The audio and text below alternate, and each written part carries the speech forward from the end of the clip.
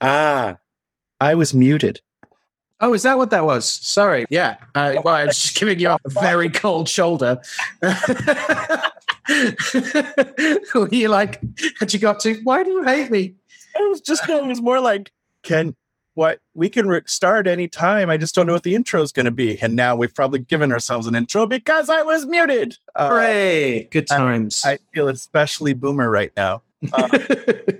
Hello, everyone. Welcome to this episode of Radio Free Golgotha, which may be able to be assessed chronologically or indeed by your own engagement with them, hence the ritual calendar of it. I believe it is episode 19. Wonderful. Thanks for joining us. Happy Midsummer, or happy preparations for Midsummer, or happy post-Midsummer?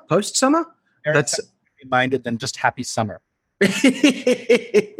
There's a genre of post-rock I haven't heard yet. Very touchy about that sometimes. Of like, it's not the middle of the summer. It is by a two-seasonal reckoning.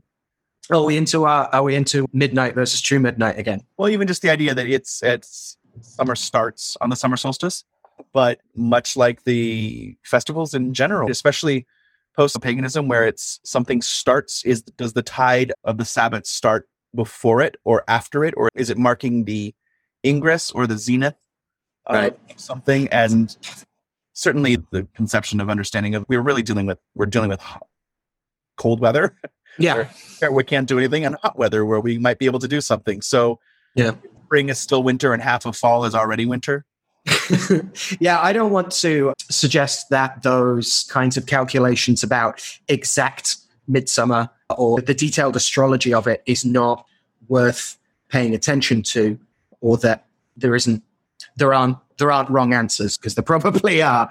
But I'm just struck by how the Feast of John, particularly, I think, in reading Ronald Hutton's excellent Stations of the Sun on a history of the ritual year in Britain, and I think in another text as well, maybe Wilson's Magical Universe, where they talk about the Feast of John itself being one of the more movable. And in short, if it was raining that day, like, you didn't do it that day. You waited until everyone could go outside to light a fire or whatever else you're doing to mark the feast and the saint day and the festivities and the wider agricultural customs and whatnot that you're doing at the same time. But yeah, I'm always struck by that kind of, it's the festival when people agree to celebrate the festival to a certain extent as well. And I realize that's a little like labeling theory, and obviously there is an official position on when it isn't.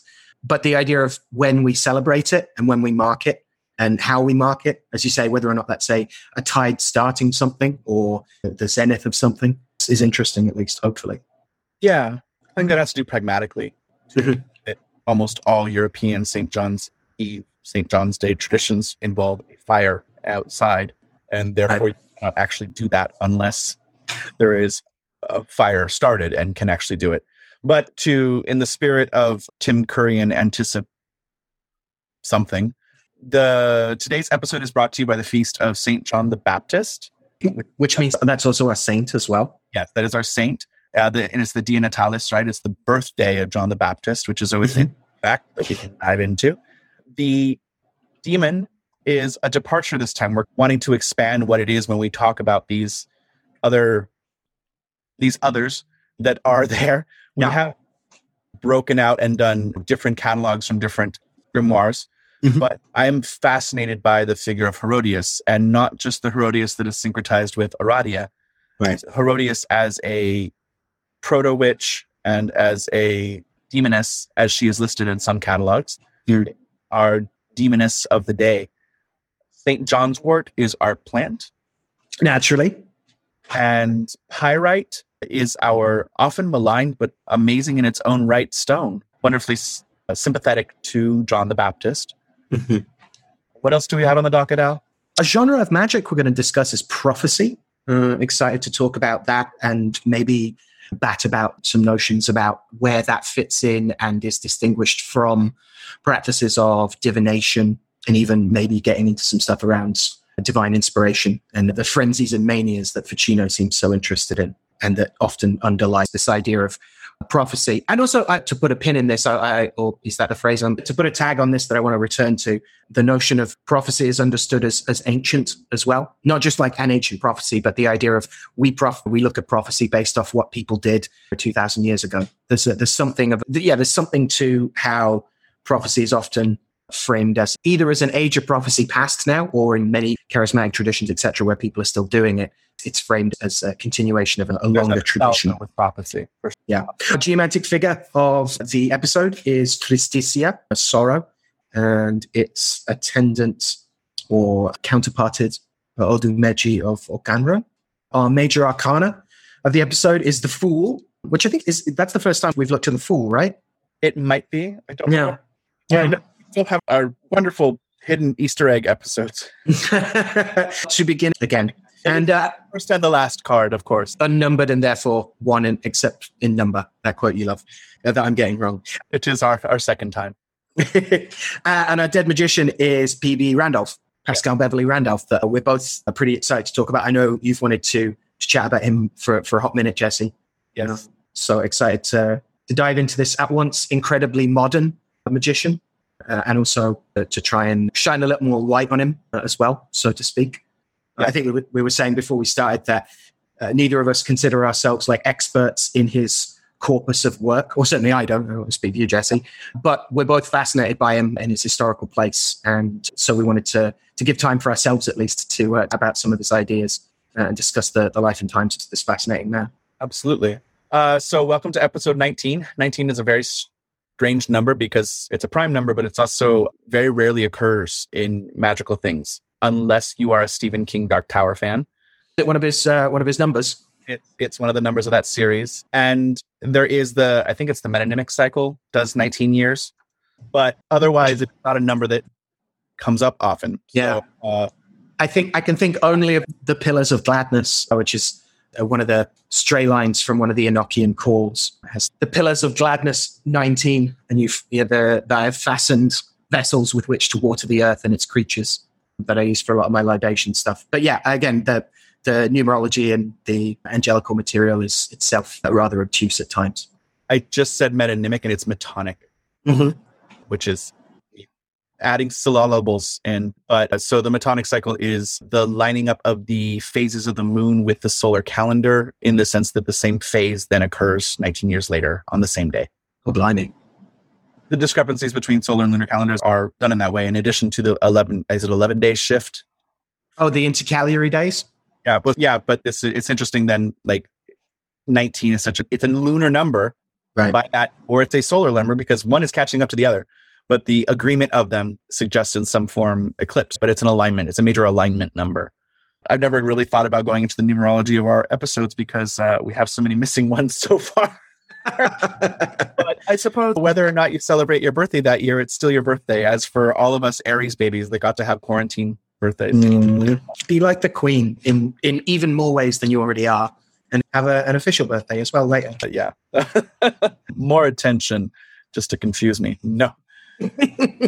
All right. Speaking of queens and official proclamations and the interweaving of several of our topics through one common theme, John the Baptist, it's tradition to start with the saint. I've been concentrating in terms of looking at traditions and things. I've been concentrating on St. John's Eve traditions around the feast rather than the figure of the saint themselves. Yeah. But it probably makes sense for us to start with the wild man himself.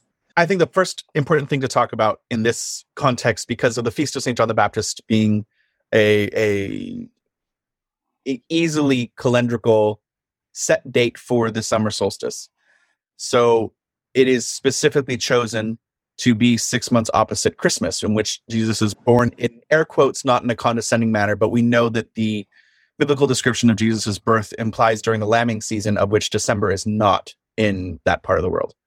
It implies a certain time period that is not working for the picking of it. And it's obviously, I think we've talked about value centers many times, but the fusing of things onto a seasonal calendar was one of the strongest hallmarks of Christianity adapting to the needs of people in a climate that was not necessarily at all anything like the climate of the origin of the tradition.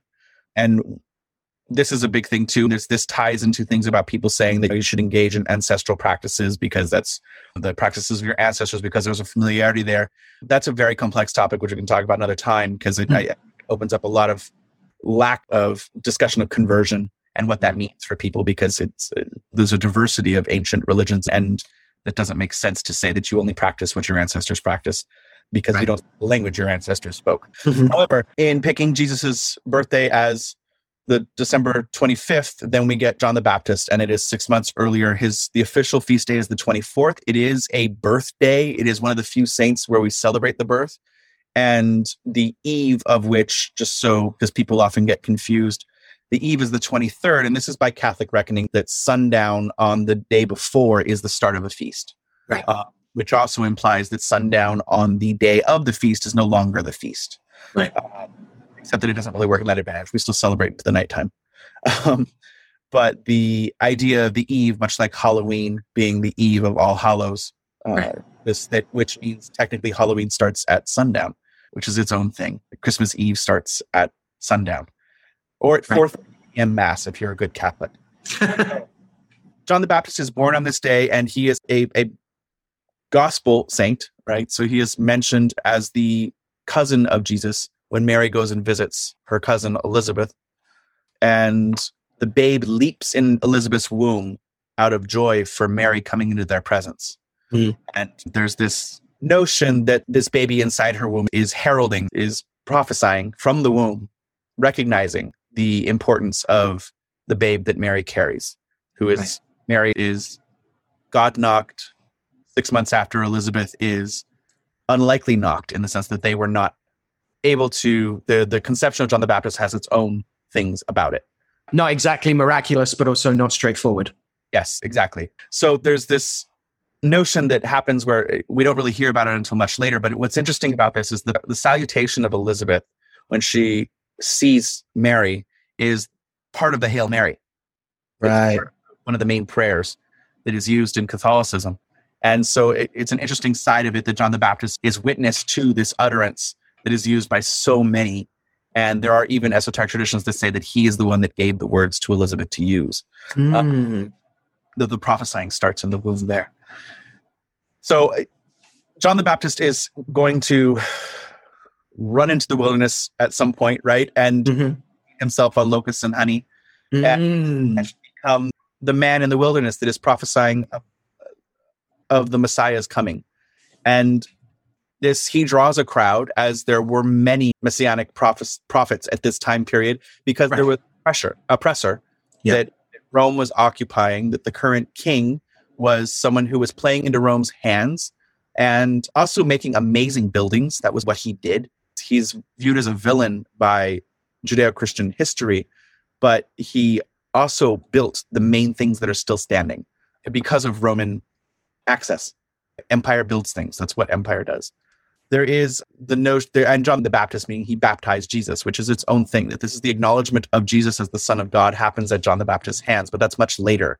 So it's interesting that the birthday being the saint's day that is primarily celebrated, because his beheading is, I believe, in August, the celebration of his death. The idea of this has led many depictions of John the Baptist to being a young toddler in furry robes, with the lamb behind him and having the war banner of the cross side. So the depiction of him as a holy child that is equal to the holy child of Jesus. So there's this parallel thing going on. And there's so much that we can go into the whole, because we're going to have to with Herodias anyway, so I'm pretty sure we're going to tell the rest of the popular narrative, but I'm pretty sure most people know this. I do think that there is the lovely reference in here always goes into my head, even though it's not necessarily in any way about John the Baptist, but the fact that it's honey and locusts always sticks into my head of the prophesying at the end of Coleridge's poem. And all who heard should see him there, and all should cry, beware his flashing eyes, his floating hair, weave a circle round him thrice, and close your eyes with holy dread, for he on honeydew hath fed and drunk the milk of paradise. There is a history of desert monasticism. Right. It comes in and it speaks to, we've talked about Mary of Egypt before, and certainly we just had St. Anthony's feast day, even though it's a different St. Anthony.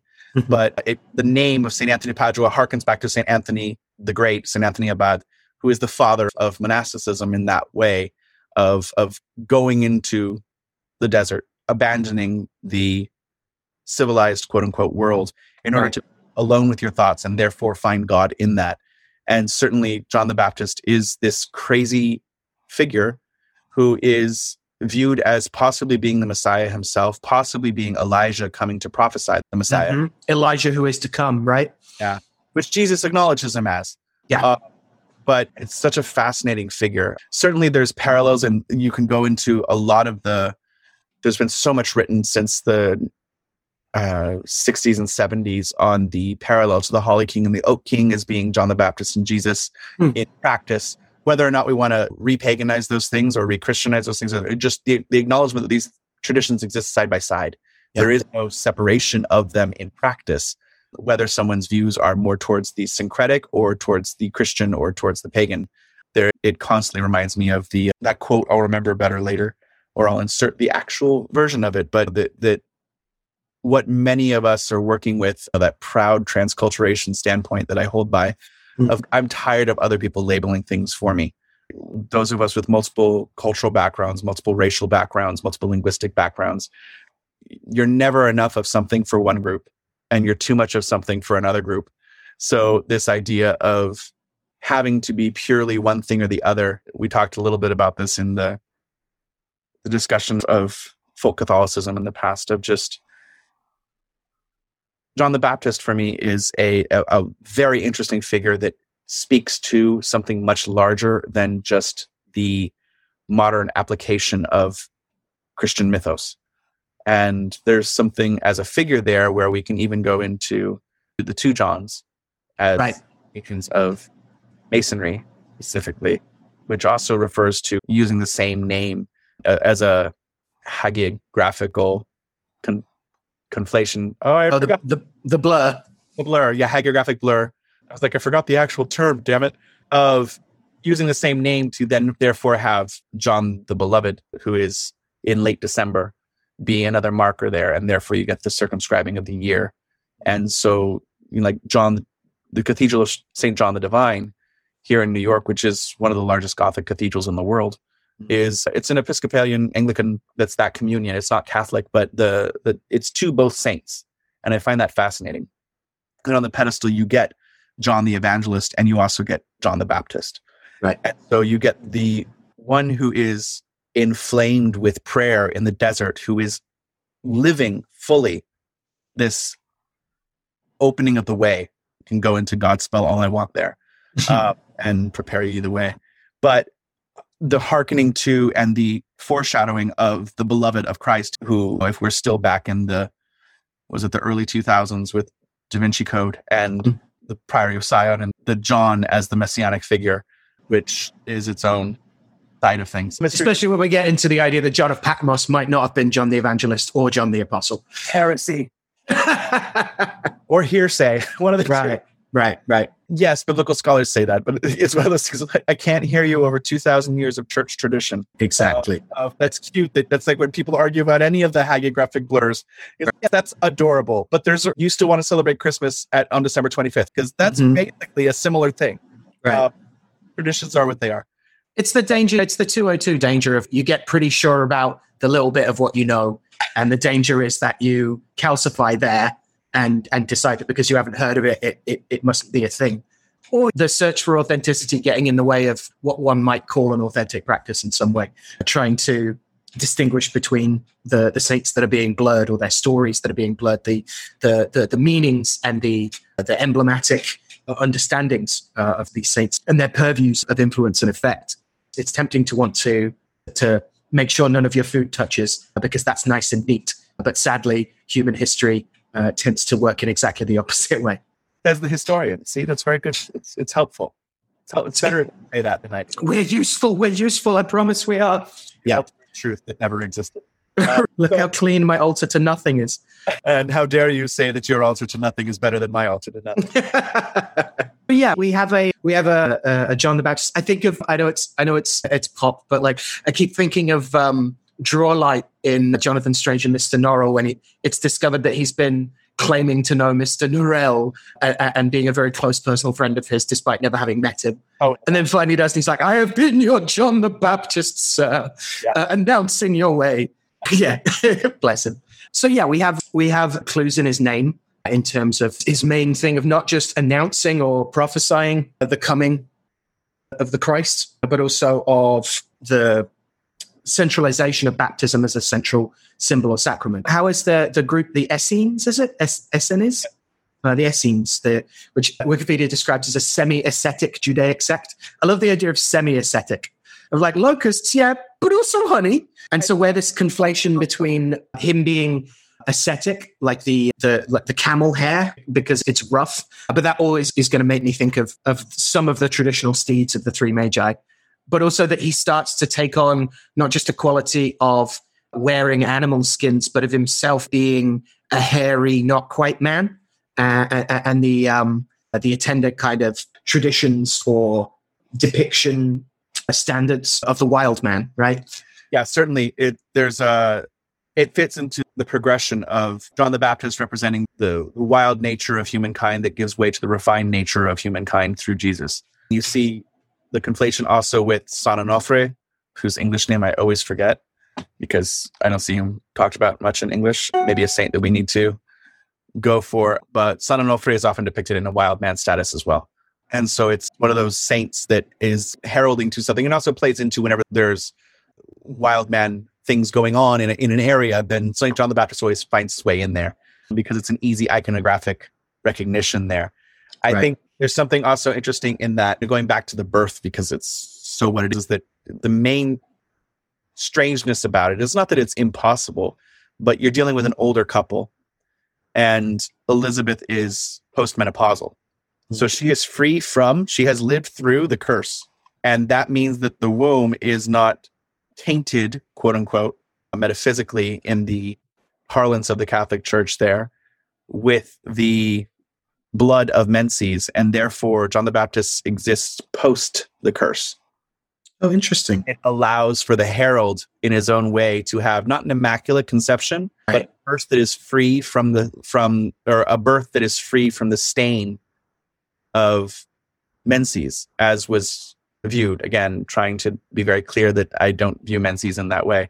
But there's certainly in the cultures that understand, especially magically, men's need for bloodletting as a catching up to women, as is done in certain parts of Iberia and France during magical acts in order to get the dull humors out. So women do once a month naturally, men do not. And here's another feature of humoral theory being inconsistently applied around OBGYN stuff, around hysteria, around the wandering uterus. Yeah, there's plenty of humoral theory that says menstruation is a natural phlebotomy. And this is taken both ways. There are certain writers who say this kind of shows that the female body is better at regulating itself than the male body in some ways. And then others say that this is not just the curse of Eve, but a result of women's bodies needing to do this because they are inherently more corruptible. So it gets taken both ways. So again, the read on what is going on in humoral theory then has a layer of, and how does this fit the agenda of the person pushing it? Not in a dissimilar way to political arguments that occur within medical journals. Occasionally. I think John the Baptist is also a really interesting figure in that he is highly critical of the establishment. Right. Highly critical of the Pharisees and the Sadducees, and is promoting acts of charity. He is doing things like baptizing tax collectors. He talks to soldiers on both sides of the conflict, all the while preaching that the Messiah is coming. So this is the origin of the man holding the placard that says like the end is near. Right. Well, there was a lot of this in that time period historically. Whether or not we acknowledge John the Baptist's historical figure, one of the reasons that it can be claimed to be such is that even a couple hundred years later, there's such memory of this time period during the Roman occupation before the destruction of the Second Temple. Right. It becomes this, you believed it was the end of the world. It was horrible things happening. Civil unrest was common. There were many false messiahs constantly, according to authority. Whether or not we're going to call Jesus the true Messiah or not, that's up for each person to make up their mind on. But even debating the difference between historical Christ versus spirit Christ and like how that merged out into Roman Catholic politics in time. But that's fascinating that like it plays into to announce the end times. It makes me think about, even fast forwarding to prophecy, of how many people love to predict bad things. And my dad told me when I was little, because I was asking about that, and he said it's so easy to predict bad things because when it doesn't happen, everyone's relieved and doesn't look to you as if you're wrong. Good thing it doesn't happen, the disappointment is terrible, and they will like, you said this was going to happen, why didn't it happen if you avoided it? So it's that thing that like it's a tool of the diviner, to the shady diviners especially, right, where you can predict bad. Well, if you don't do this, maybe if we do this working, this thing won't happen this way. Right. So the proof of the pudding is that nothing happened to you. Yeah. And that kind of, there's something to that, where that can actually be a thing that you've averted a disaster that was predicted. Yeah. But it can also be a classic shyster thing. Right. And that's kind of the case with prophecy of those sorts as well. In 2 years, you will see that I am right, but I'm taking my check now.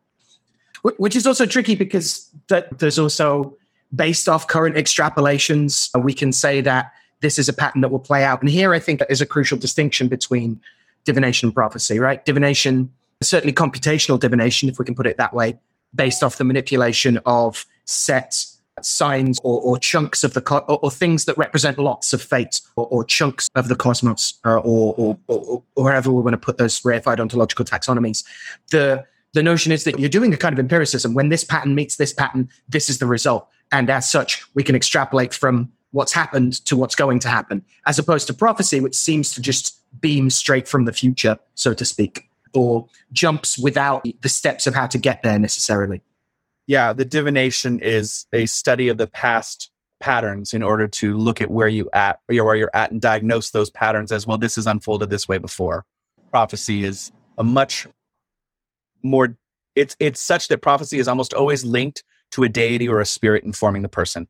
Even in modern times where we view prophecy as something of antiquity, for the most part, those people that do hold up prophecy as a thing that is possible, if you are prophetic, there is a link to something outside of you, that we don't believe humans innately possess this knowledge. Right. Humans can divine in many of, even within that understanding of, you can look at the past. In some ways, going to a doctor is still divination based. Oh, yeah. Because, and this is an interesting side of it there, that like medicine is divination. Like, I understand that there is better divination now, right? You're taking scans, you're looking at, most likely we're going to diagnose you with this thing, and we predict that giving you this med, which has proved in the past to do this, that is a form of divination and remediation that you're hoping will have effect. Absolutely. No blood test comes back saying, this is what you need to do about this thing. There's still interpretation of the data that is required. Absolutely. And and when we understand divination as part of that human impulse in order to say, what are the best practices or what are the scenarios around this from the past, there's something there. And certainly, even if we look into prophecy here, so John the Baptist is prophesying that the Messiah is coming.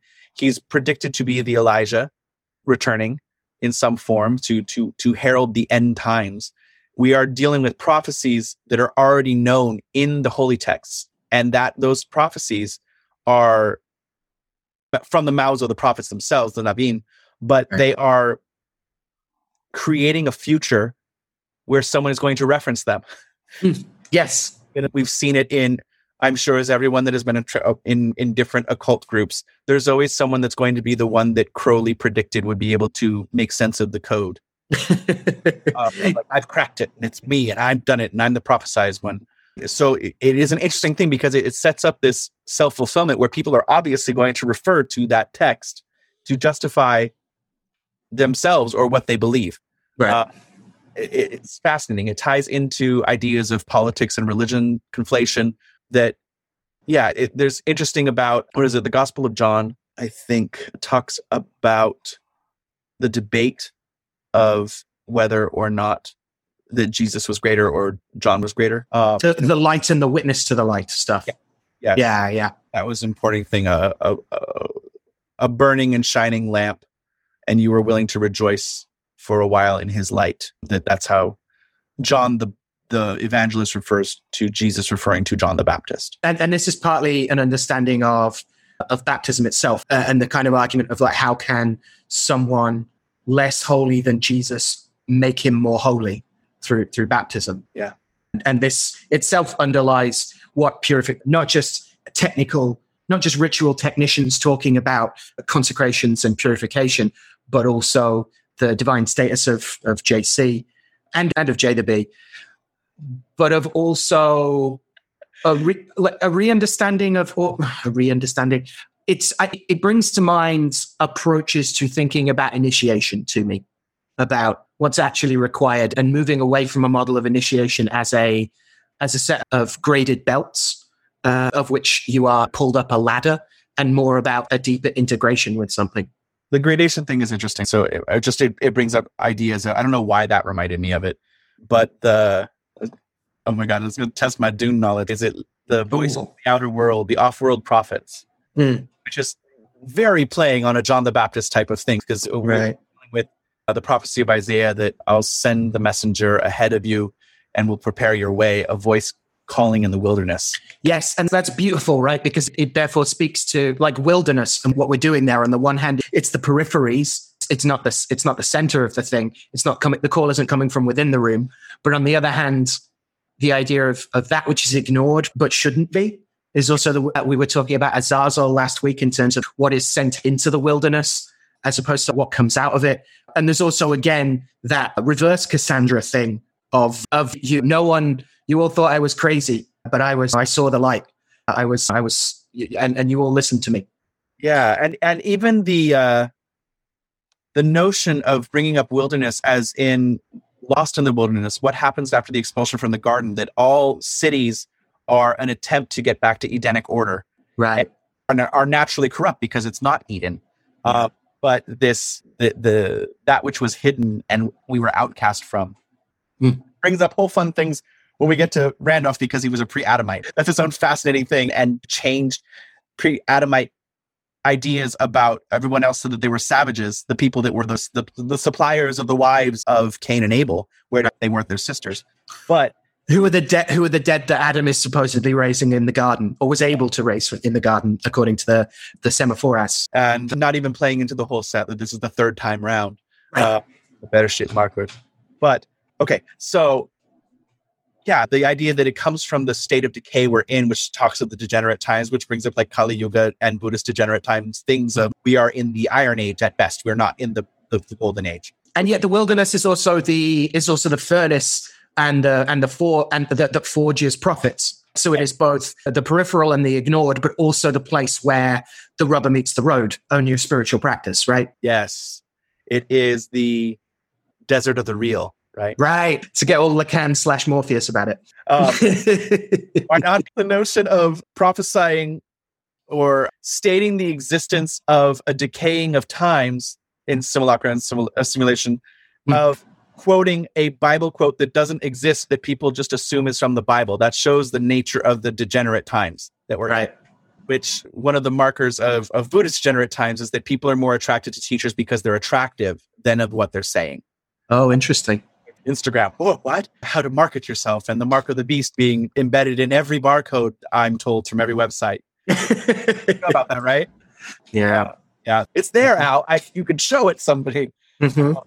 But there is this side of it that John the Baptist becomes this slightly off-balance person in his depictions. He's always depicted as slightly mad. But it doesn't seem that he's mad from biblical description, or certainly the prophesied thing. It's more that it almost feels like a tool of the state to put him down, because the reason that we can talk about Herodias as tied to John the Baptist is because he was critical of the state. He criticized the sin of Herod, who divorced his wife, and they were not complete yet, though. But she left her husband, he left his wife, and they were together, but they weren't divorced yet, and therefore living in sin. And it's one of those things of being critical of something that is literal, but you are not husband and wife yet. You're living like husband and wife. And this is abhorrent to an entire populace. Not even allowing for the fact, okay, yeah, divorce happens. However, you are you're making yourself outside of the law. It goes to that whole king does not lie thing that we talked about. Yeah.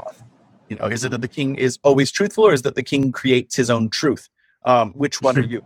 So to take it back to John the Baptist, because I'm excited about all these things for Herodias, St. John's Eve was already a marker, obviously already had its own traditions associated with it across Europe.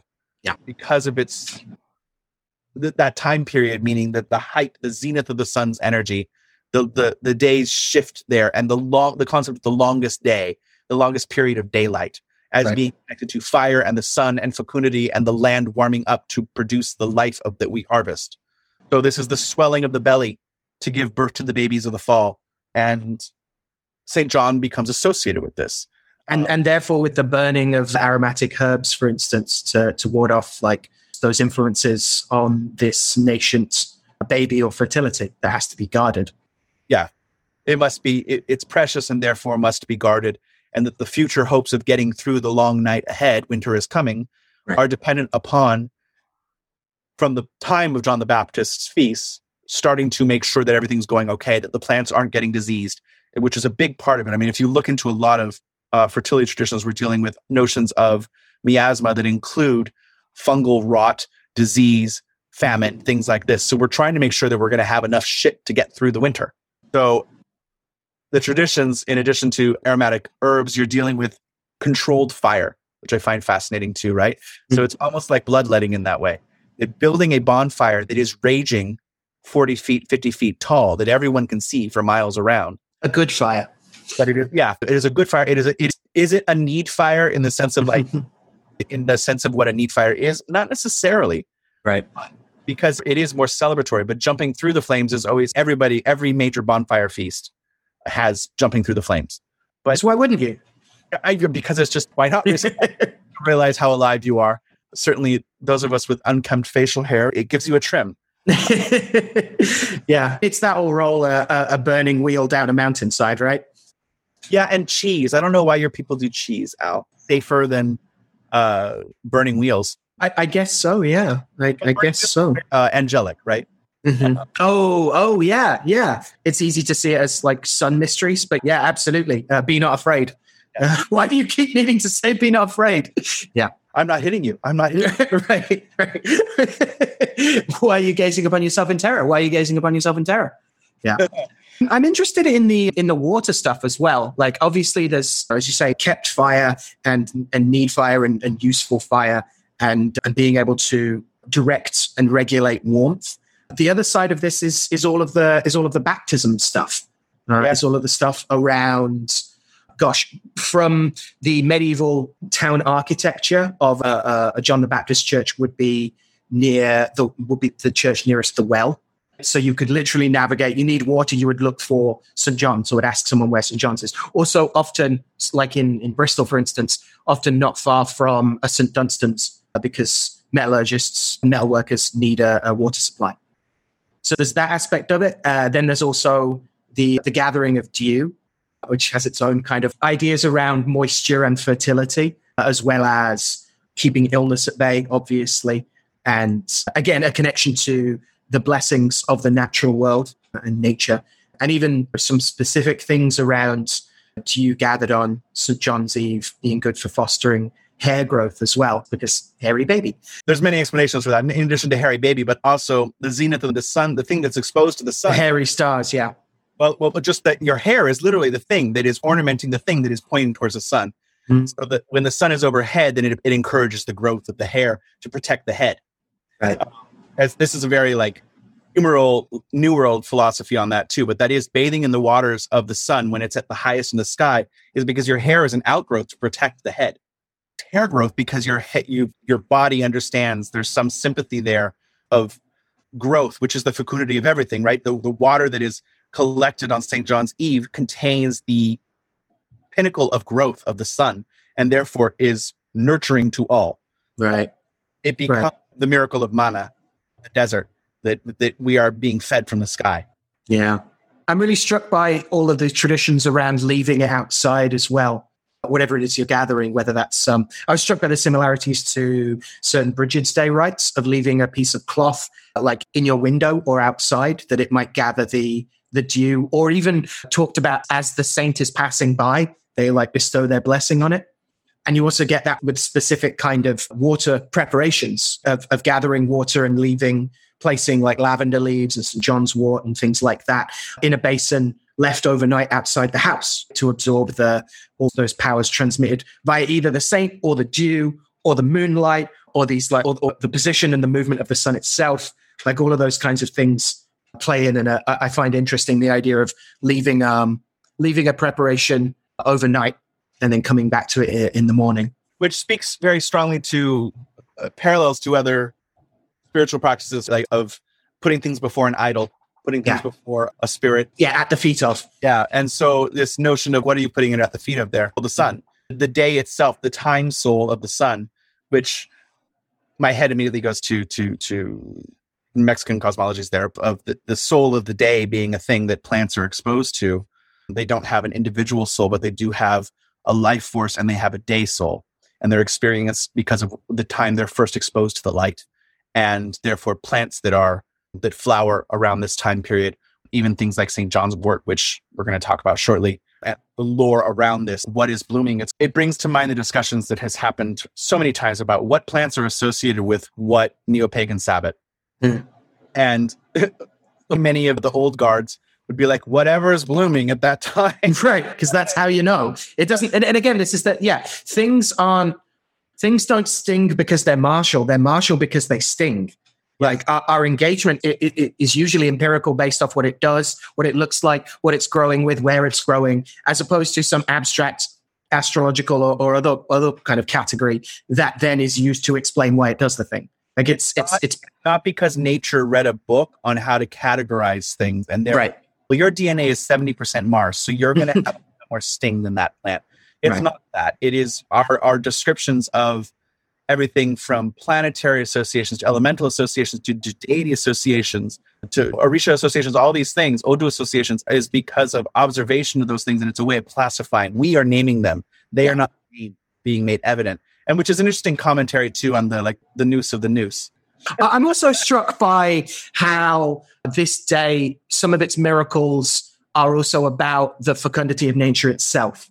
So the myths around that on the eve of St. John, that certain stuff blooms more powerfully. Agrippa makes mention of a nut tree around Italy, which seemeth dry all year, and on the eve of St. John doth produce both leaves and fruit and ripe nuts. And so people go and harvest it at this time. This is I wonder, it sounds like it's a reference to the myth of an ancient walnut tree in Benevento, which is also tied to where witches fly to. The good winds feels a little, the kindly ones kind of euphemism there. It feels a little John about the whole thing. We'll call it the good winds, the good neighbors, etc.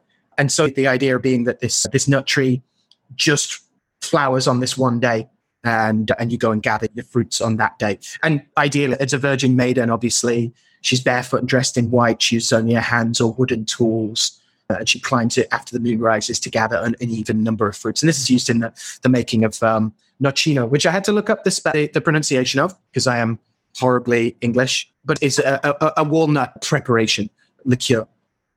So this idea of at this particular time, nature also knows that it's midsummer or it's John Day, and bursts forth with more life from the wilderness. Well, again, one is symptomatic of the other, and it becomes a chicken or the egg thing when you are keeping the tradition. Yeah. This is one of those things that's an evidence of a living tradition as opposed to a revived tradition. This is not the perfect marker in any means, but generally, if you're obsessed with why something works, you are coming at it from an etic perspective. And if you're obsessed with something that because it works, you're coming at it from an emic perspective. And that's a broad categorization, but it's, I know that I'm not trying to say but it's most emic traditions have reasons as to why something is working, but they're not obsessed with it. No. And I was reflecting on this, and maybe I'm tangenting here, but I was reflecting on this in terms of generally the contrast of approaches that says this kind of attitude that we see more from, shall we say, like those coming from a Western magical tradition, of that you should know the quote unquote symbolism behind what you're doing before you do it, that you should know as much as possible and understand why you're doing a thing before you do it. Whereas it seems to me, if we're going to make this, and I understand it's a very thumbnail sketch between Western and quote unquote non-Western, but and I understand that's already a deeply Eurocentric attitude. But if you bear with me just a second, another attitude that I see a lot is, no, do the thing and you learn why we do it by doing it over and over again. And it's while doing it that an elder might tell you something about it or something about what they've thought about it. And it produces, on a good day, it seems to produce people learning the mechanics of a thing by doing it, rather than building up an abstracted theoretical knowledge that then has to be applied to working out how to actually be in physical space and do the thing physically. You can always meditate on why something is being done while you're doing it. But if you do not ever do it, you will only be meditating on why it is done. Well, you'll also only be meditating on your version of why it's being done. Yes. Which is going to be things like that. Right.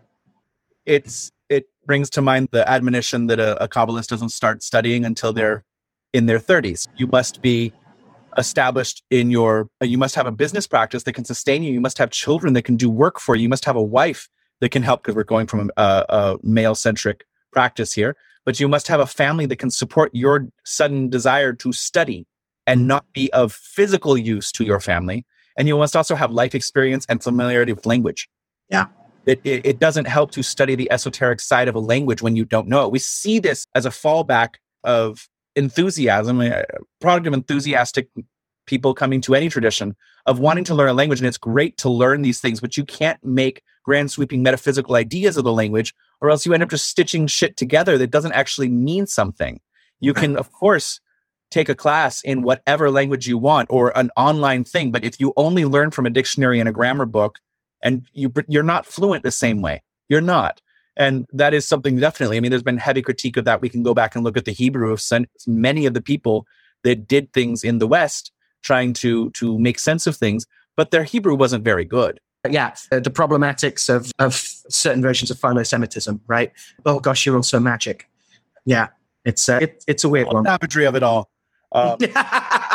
Yeah, pretty much the caucasity, if we want to go that. As far as San Juan, there's other things, St. John, because I'm specifically going to Sawa, which I've met before, but when we talk about water practices, so the conquest of the Central Valley in Mexico, of the Mexica, the Aztec Empire, you have two primary gods that were worshipped atop the Great Pyramid, which is now the site of the main cathedral of Mexico City, built with the same stones. So those stones have witnessed human sacrifice in many forms. And there's that great passage from The Hummingbird's Daughter, which talks about that. And maybe I'll insert that in or meme it or something for us, because it's talking about being in the cathedral and knowing that these stones have witnessed your ancestors' deities as well. Speaks to creolism and transculturation very strongly. However, my point with that is that there's the god of war, Huitzilopochtli, and the god of rain, Tlaloc. Now, Tlaloc is an evolution of a native value center, in the sense that it's a direct inheritance of Chac and the Mayan deity of rain and the local many other deities of rain. Tlaloc is worshipped alongside Huitzilopochtli, who is brought with the Mexica from the Four Corners region of the United States. Their war god is foreign to Mexico. It comes from what at some point was actually northern Mexico, but is now the United States, and was worshipped alongside. The war god gets smashed because they are defeated in war. Right. But everybody needs crops. Everybody needs food. The rain is still an important value center, and things change. Huitzilopochtli gets replaced by Jesus, and the incredibly strong, graphic, gory imagery of Roman Catholicism and martyrdom.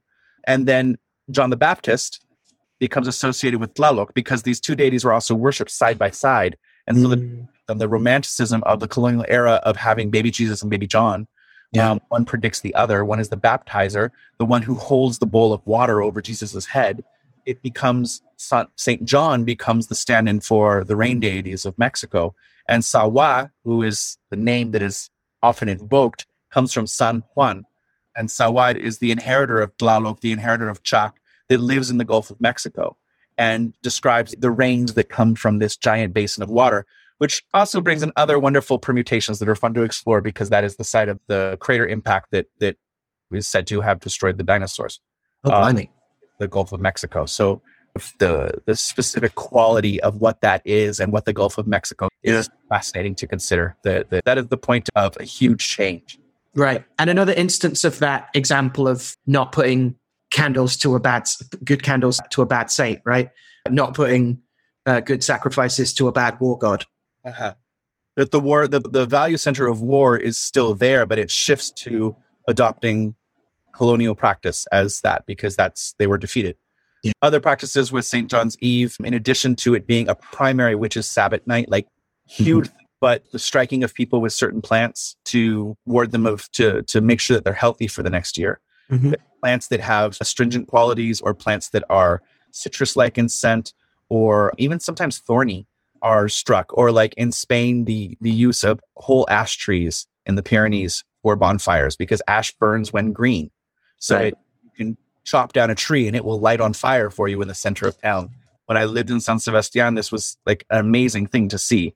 You can see this tree that is 40 feet tall being propped up and lit a fire in the center of many different areas of town, but everybody had their 20 to 40 foot tree on fire, thrown in with other plants, of course. So you have roses and wheat and St. John's wort and many other things added.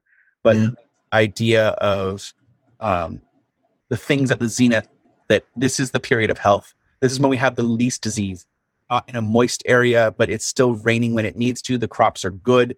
We want to capture this. This is a calendrical election. It might not be astrological, but it's certainly solar. We don't care about anything else because it's still nothing else. The sun was good that day. Right. So it's like liquid picnic to take the water from this day. There's also dreaming traditions around midsummer, specifically usually the classic divination from dream over who you will marry, which maybe shouldn't be called love divination, maybe should just be called marriage divination. But we get a couple versions of that reported from the early modern period anyway. One is the classic setting a table with bread and cheese and a cup of best beer, as Richard Bovett in Pandemonium says, and you leave the door open, and afterwards you're meant to see the person that you should marry will come into the room and we'll drink and maybe even we'll offer a toast. And there are some interesting distinctions. Aubrey gives a specific example of this, of women going and gathering plantain roots and putting them under their pillows to dream of their husbands, but also these traditions around who is turning up in the vision, about whether or not it's a vision for a start, whether or not you're awake when you see this thing happen. The gentlest version seems to be it's a dream and you're just perceived to have dreamed that person. That must be who you're meant to be with. The weirdest versions of these kinds of midsummer dreamings are that you're not dreaming at all, you're awake and a devil turns up wearing or a spirit turns up wearing the form of the person that you're meant to marry. So it's not actually them. Which again, is this prophecy? Is this spirits attempting to fool you?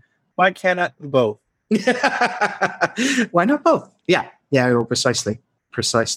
Yeah, it's not dissimilar from some of the things done on St. Agnes's Eve.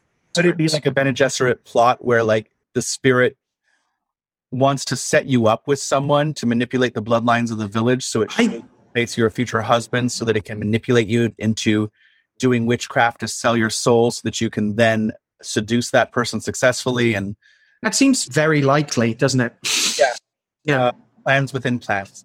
I think we don't quite. I think it's worth pointing out that it feels obvious and a little condescending to point out, but like just the importance of those divinations about who of the 30 people I know am I going to end up marrying? That's a very different kind of question. And also speaks to, I don't want to call it fatalism, but a certain pre-modern emphasis on, I just need to know what to prepare for. Will the kid die? Which of us will die first? Those kinds of things.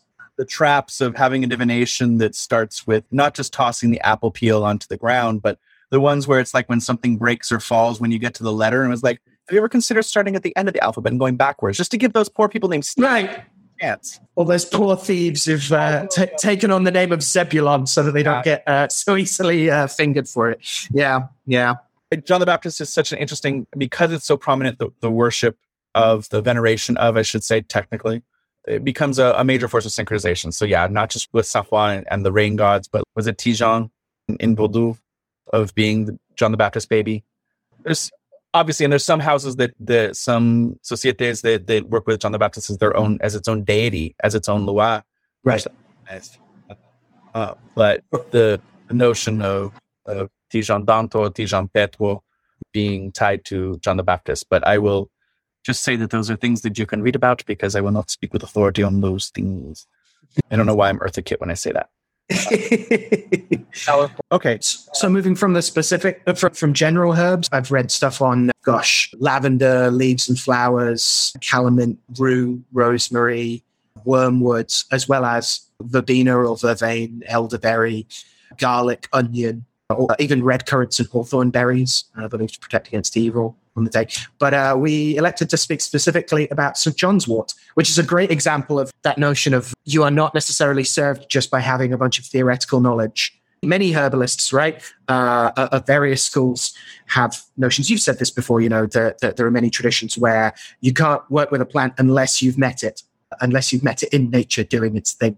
Even if you can identify 200 from really good photographs, it's considered that you must breathe with the plant, for instance. And so in finding Hypericon, right, in finding St. John's wort, you find that it, funnily enough, is under the celestial sign of Leo and therefore grows around the time that the sun is in Leo. So it's interesting that it's a wound herb, I think, is the one of its primary things. Certainly Culpeper calls it that. He says it's a singular wound herb, that it can heal inward hurts and bruises, as well as open obstructions, or he says it closes up the lips of wounds as well, and talks about various different preparations of it, from what the seed does to what the herb to what the flowers do. And this idea of being the blood of the sun is really interesting to me as well, that it looks so typically solary and yellow, but then it's also a wound herb because of its perforations, but also because it produces this very dark green that looks red in the sunlight. The blood of the sun exposed to the sun starts to take on these qualities. Excellent fat, having had to make it many times. So it is the oil produced by the immature buds that is red. And a lot of stuff sold as oil of St. John's wort. It is not just dark green that it looks red. It's red. Yeah. The dark green comes from other parts of the plant being used. And that's an important distinction, because there was a campaign against St. John's wort in the 90s, maybe it was the 80s, where because of its antidepressant properties, which is used for mild to moderate seasonal depression, it is not recommended for anybody who is having suicidal ideation or things like this. Meaning if you have had depression for 6 weeks, 8 weeks, St. John's wort might be the thing to help it go away. But if you have a lifetime history of it, it needs to be tested. But what was specifically done is that the people who tried to disprove it only used the leaves. We tested St. John's wort, it does nothing. But that has known of the hypericil. So there's always been this war, especially in this country, because I don't know if you're familiar with the creation of the AMA on Carnegie and what it is, but it was specifically so that big pharma and regulation could be done to control the medicine of the people and create doctors that were unified and tied to business. So herbalism was stamped out as quackery, as opposed to something like Commission E in Germany, which in the 90s did a full study of herbalism, and people are trained in how to apply herbalism. But St. John's wort is one of those ones that is absolutely touted as like how people have declared war on medical herbalists. There is no regulating force of herbalism in this country, and many people still forget that. In the United States, there is nothing that says any certificate of herbalism is valid, with the exception of if you are a TCM practitioner, you can get your 4th year certificate that says you understand the 350 herbal mentions, which includes things like starfish and stones and dragon bones and deer antler as herbs. But there is nothing that regulates it. So St. John's wort has a very complex history. It's also saw horrible things happen in the 90s with it, because it plays on that one little part of the liver where it interferes with the certain HIV medications. Oh, blimey. So it's contraindicatory for those. And there are a whole class of herbs that are like this, that are all related to St. John's wort. Not all of them. It's a family of plants. But certainly the notion that a lot of St. John's wort oil is colored because they didn't bother to harvest. You have to watch the plant. It doesn't always make its buds at the same time. And you can also see buds on a plant that is also flowering. So it doesn't all bloom at the same time. So you really actually have to know your stuff. When the bud is there, you go. And if you crush the bud when it's immature, it will leave red stains on your fingers. It bleeds. So you chop the head of the plant off and it bleeds. So it takes in this, it's a wonderful thing in that, yes, it's yellow and it has this beautiful tiny, but 5-petaled blossom that bursts out that looks like something exploding, like a microscopic virus picture almost. Yeah. And the leaves themselves, yes, it's the wounds of the leaves, because if you hold them up to the sunlight, they have their tiny thousands of little pinpricks all over them, which associates it with the stars as well, which also has it linked to prophecy that when you put the leaves in your mouth in water that's gathered on St. John's Day, it allows the Spirit of God to move into you because it's perforated your spirit that way, or scrubbing your skin or even beating your skin with stalks of the leaves. The leaves have an incredible bitter use as well, which bitters have their own thing. But it's an amazing plant just for the medical herbalism side as well. And its place in medical herbalism history of being the thing that's touted up of this amazing mood changer, as well as antiseptic, antibiotic action through the oil. It's certainly one of the quintessential salves that every herbalist is supposed to have in their thing, is like add beeswax to the oil that you made with the St. John's wort flowers, because this is the battlefield first aid kit. But it's also not easy to make. It's certain over-the-counter antibiotics are much easier, but perhaps harsher. And it's just a fascinating thing because of all the things that are gone. It's tied to the Knights Templar and the Knights Hospitalier.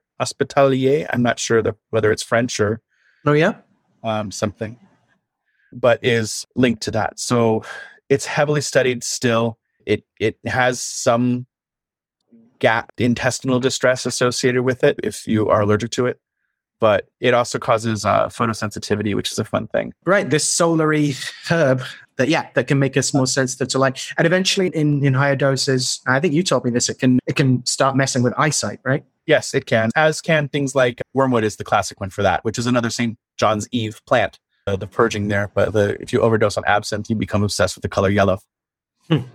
Start seeing trails with yellows and orange. I've heard no direct experience of such things, but wink, wink, nudge, nudge.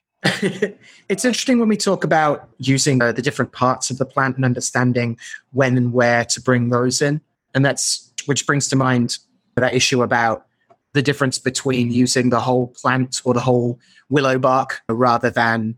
Is it like that's the example that often gets, I've heard quoted at me a couple of times, that like you can overdose on aspirin, but you can't overdose on the willow bark containing aspirin because it also contains things that will, act as an emetic before you take enough to do substantial damage to yourself. I don't know if that's true.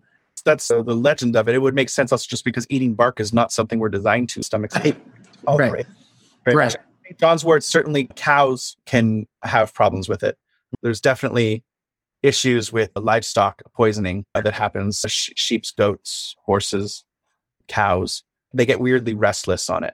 So it adds to the solarness of it, right? That they consume this solar plant large doses because it doesn't taste bad to them, but they start praying. Their heads start bobbing, and they start strange. Oftentimes, they get overheated easily, or their legs give out. They fall into a state of depression based on the toxicity of the plant. So like literally their back legs might give out and their heads are bobbing. So it's such that they look like they were praying. They're filled with the solar virtue, but it's not good when your livestock gets poisoned. I'm struck by in that model of what we use it for, quote, more magically, along with a lot of the strictly medical therapeutic regimens of its use, which should be understood as also obviously existing within a context where certain things that we moderns would call magical were not considered such, or were just considered, insert disclaimer about natural magic. But it strikes me that a lot of the time its use more explicitly magically that I'm familiar with in a bunch of cunning craft of the British Isles is that it's most often put in a bag, a little charm bag that's worn around the neck, and often with a little scrap of prayer with versicles or names of God or the archangels, or simply a variety. Like, so Joseph Blagrave, for instance, when he writes his astrological physic, he's an astrological physician, but he's also kind of a cunning man. And he talks about the use of a select number of solary herbs gathered at the hour of the sun, put in a bag and hung around the patient's neck in the curing of all kinds of evil. So again, this notion of not just using the whole plant, but using the whole emblems and versicles of the power of the plant. Certainly a 5-petaled flower, which is not an uncommon thing in nature, but is going to immediately evoke the pentaph, the pentagram, therefore Jesus nature of things. Midsummer is such a busy time magically that I think it's one of those times where once you start getting involved in, especially, obviously, I'm trying to not say witchcraft as a larger contextual term, but especially in Western European witchcraft traditions, that it takes weeks to plan for, and you are busy all day long. And it's a good thing there is more daylight, because there's just so many things you have to do pre-dawn, the night before, on dawn of, all these other things, gathering things under the noon sun and things like this. whether it's using things for cleansing, whether you're making things for love or fertility. There's so much that is done on this day specifically and what's tied to it. So St. John's wort becomes the emblem of the day because of the name heavily. And there are many other St. John's herbs, but this is the one that is like, it's kind of like even Queen Anne's lace is sometimes linked to John the Baptist. But we don't hear that folk name repeated as much because the Queen Anne's lace thing, first off, which Queen Anne are they talking about? Because that's its own issue. And just up there, there's a little drop of black red in the middle of Queen Anne's lace flower, which is said to be where the head was chopped off, and therefore it's the Elizabethan ruffle. But one explanation, modern explanation of why it's called that, because it's really just wild carrot, right? So, what can it be? But even that is denoted as the flower reminding us of John's purity, and the head is chopped off, and therefore we have a little stain of blood there, which is answered for in the Hypericum flower. And again, deeply poisonous, right? You can eat the wild carrot. It's conflated. The problem is that Queen Anne's lace, it looks like poison hemlock. And if you're not very good at herb identification, you can mistake it. Wild carrot greens are particularly amazing. But the carrots themselves, if you put a carrot in the plant in the garden, within a few years, it will turn to Queen Anne's lace. It will modify through successive generations. It just goes wild again. It rewilds. It rewilds. Do you want to segue into pyrite as far as? Yeah, absolutely. So again, fire mysteries, right? Pyrite from pyre or pyros, originally supposedly because it's one of its main uses is as a tinderbox kind of thing, right? It produces sparks when struck against stone or metal. And so it's the stone that either contains fire or is the herald of fire, shall we say. I found a stray line saying it was also used in firearms at one time, but it says this function is now obsolete. So it's as a mineral, as a stone, it's the most common sulfide mineral on the Earth's surface. And I got a little bit stuck into a geochemist, David Rickard's Natural History of Fool's Gold, which is imaginatively called Pyrite, A Natural History of Fool's Gold.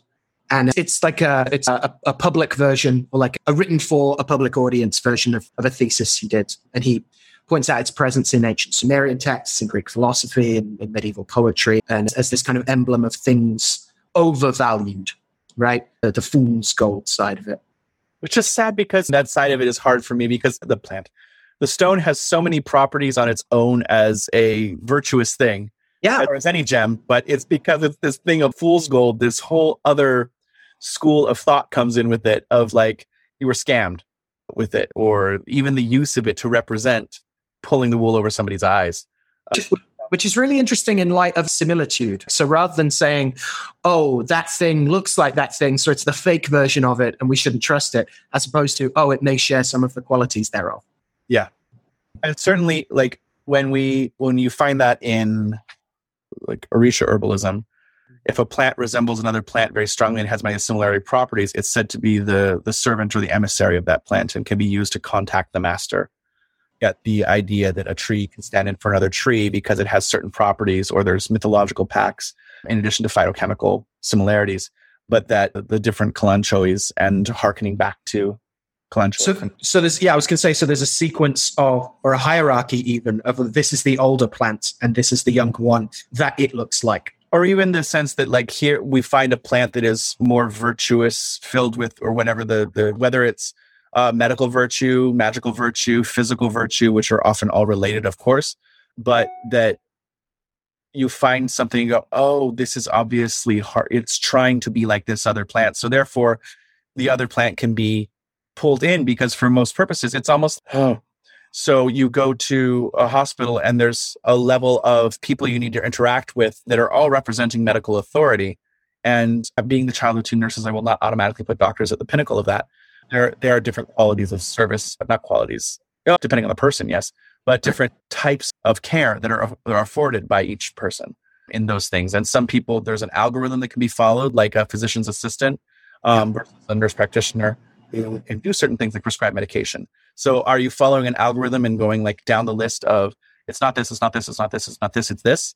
Is it something along the lines of, this is out of my pay grade and now I need to pass you off to somebody else? I don't mean to just make that with medical hierarchy. No, but it's anything like you. I need to.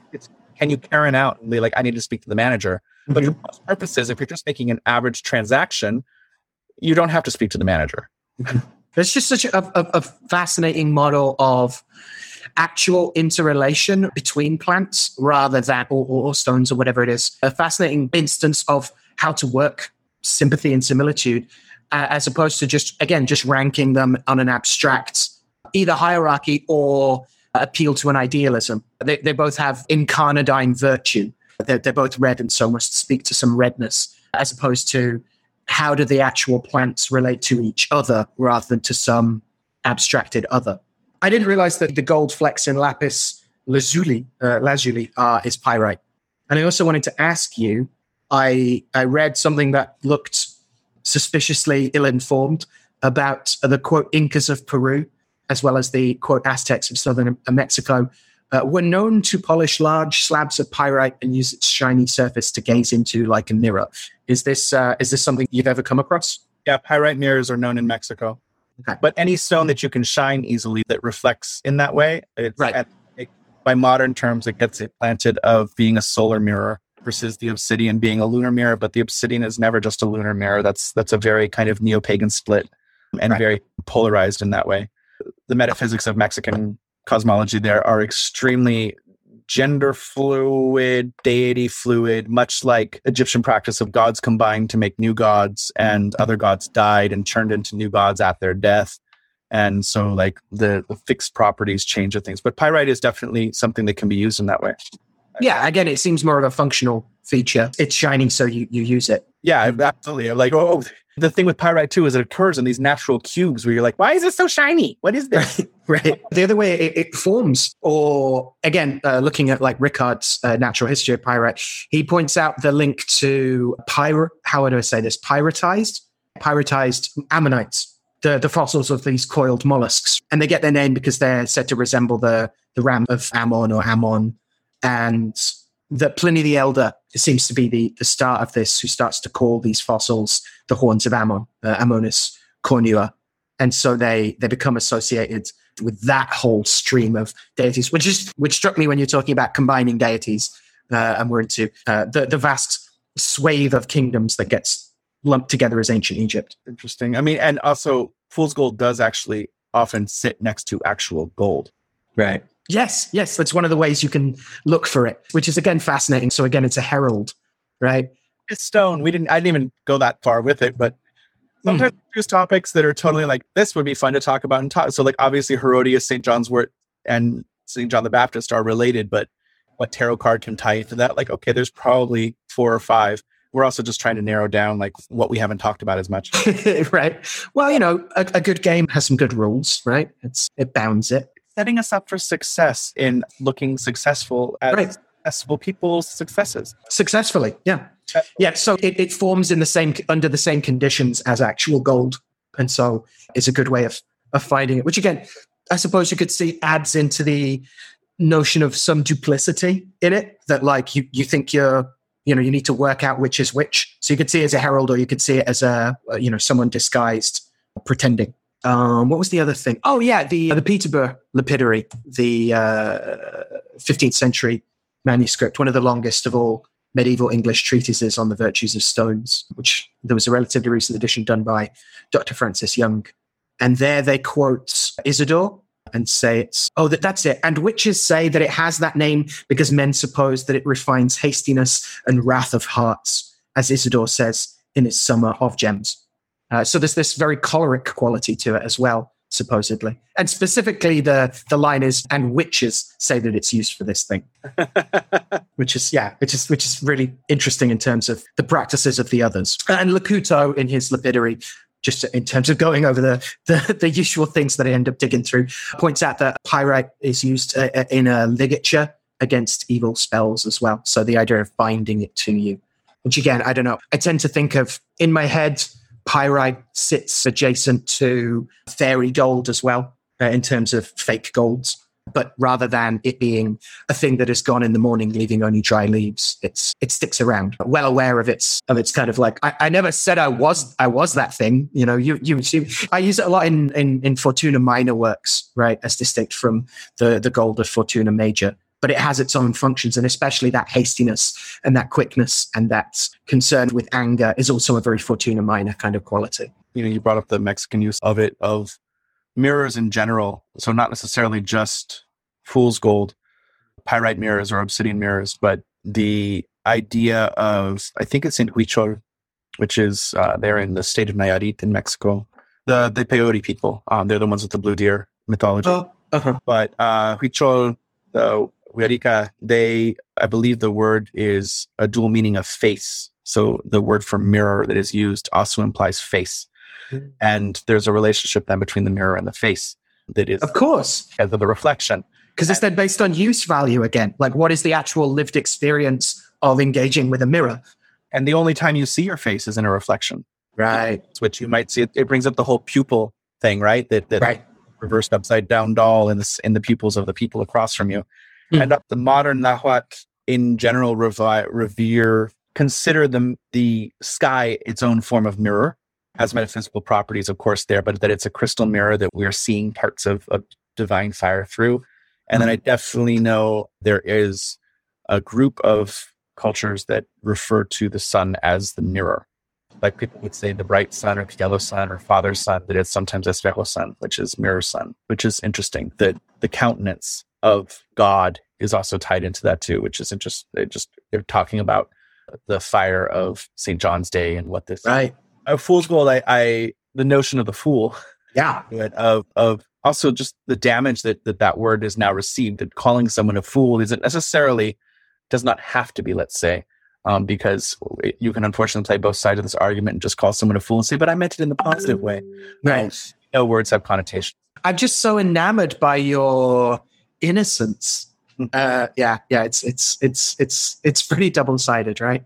And it brings up the idea of a holy fool and what that is. And obviously, for me, I say obviously to Al, because I understand that there are other people listening. So let me explain there. My obviously here, in the sense that the archetype of the holy fool is a big part of something my theater group has explored. As in the theater group I have been with for 14 years, not the theater group that I started. It existed long before me.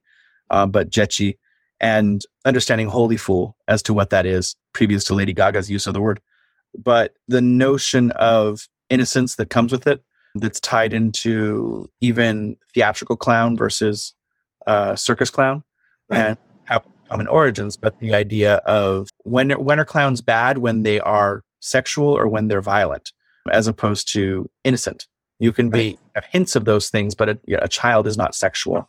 It's not murdering people. That's when it breaches the container we allow for a clown to be this other thing.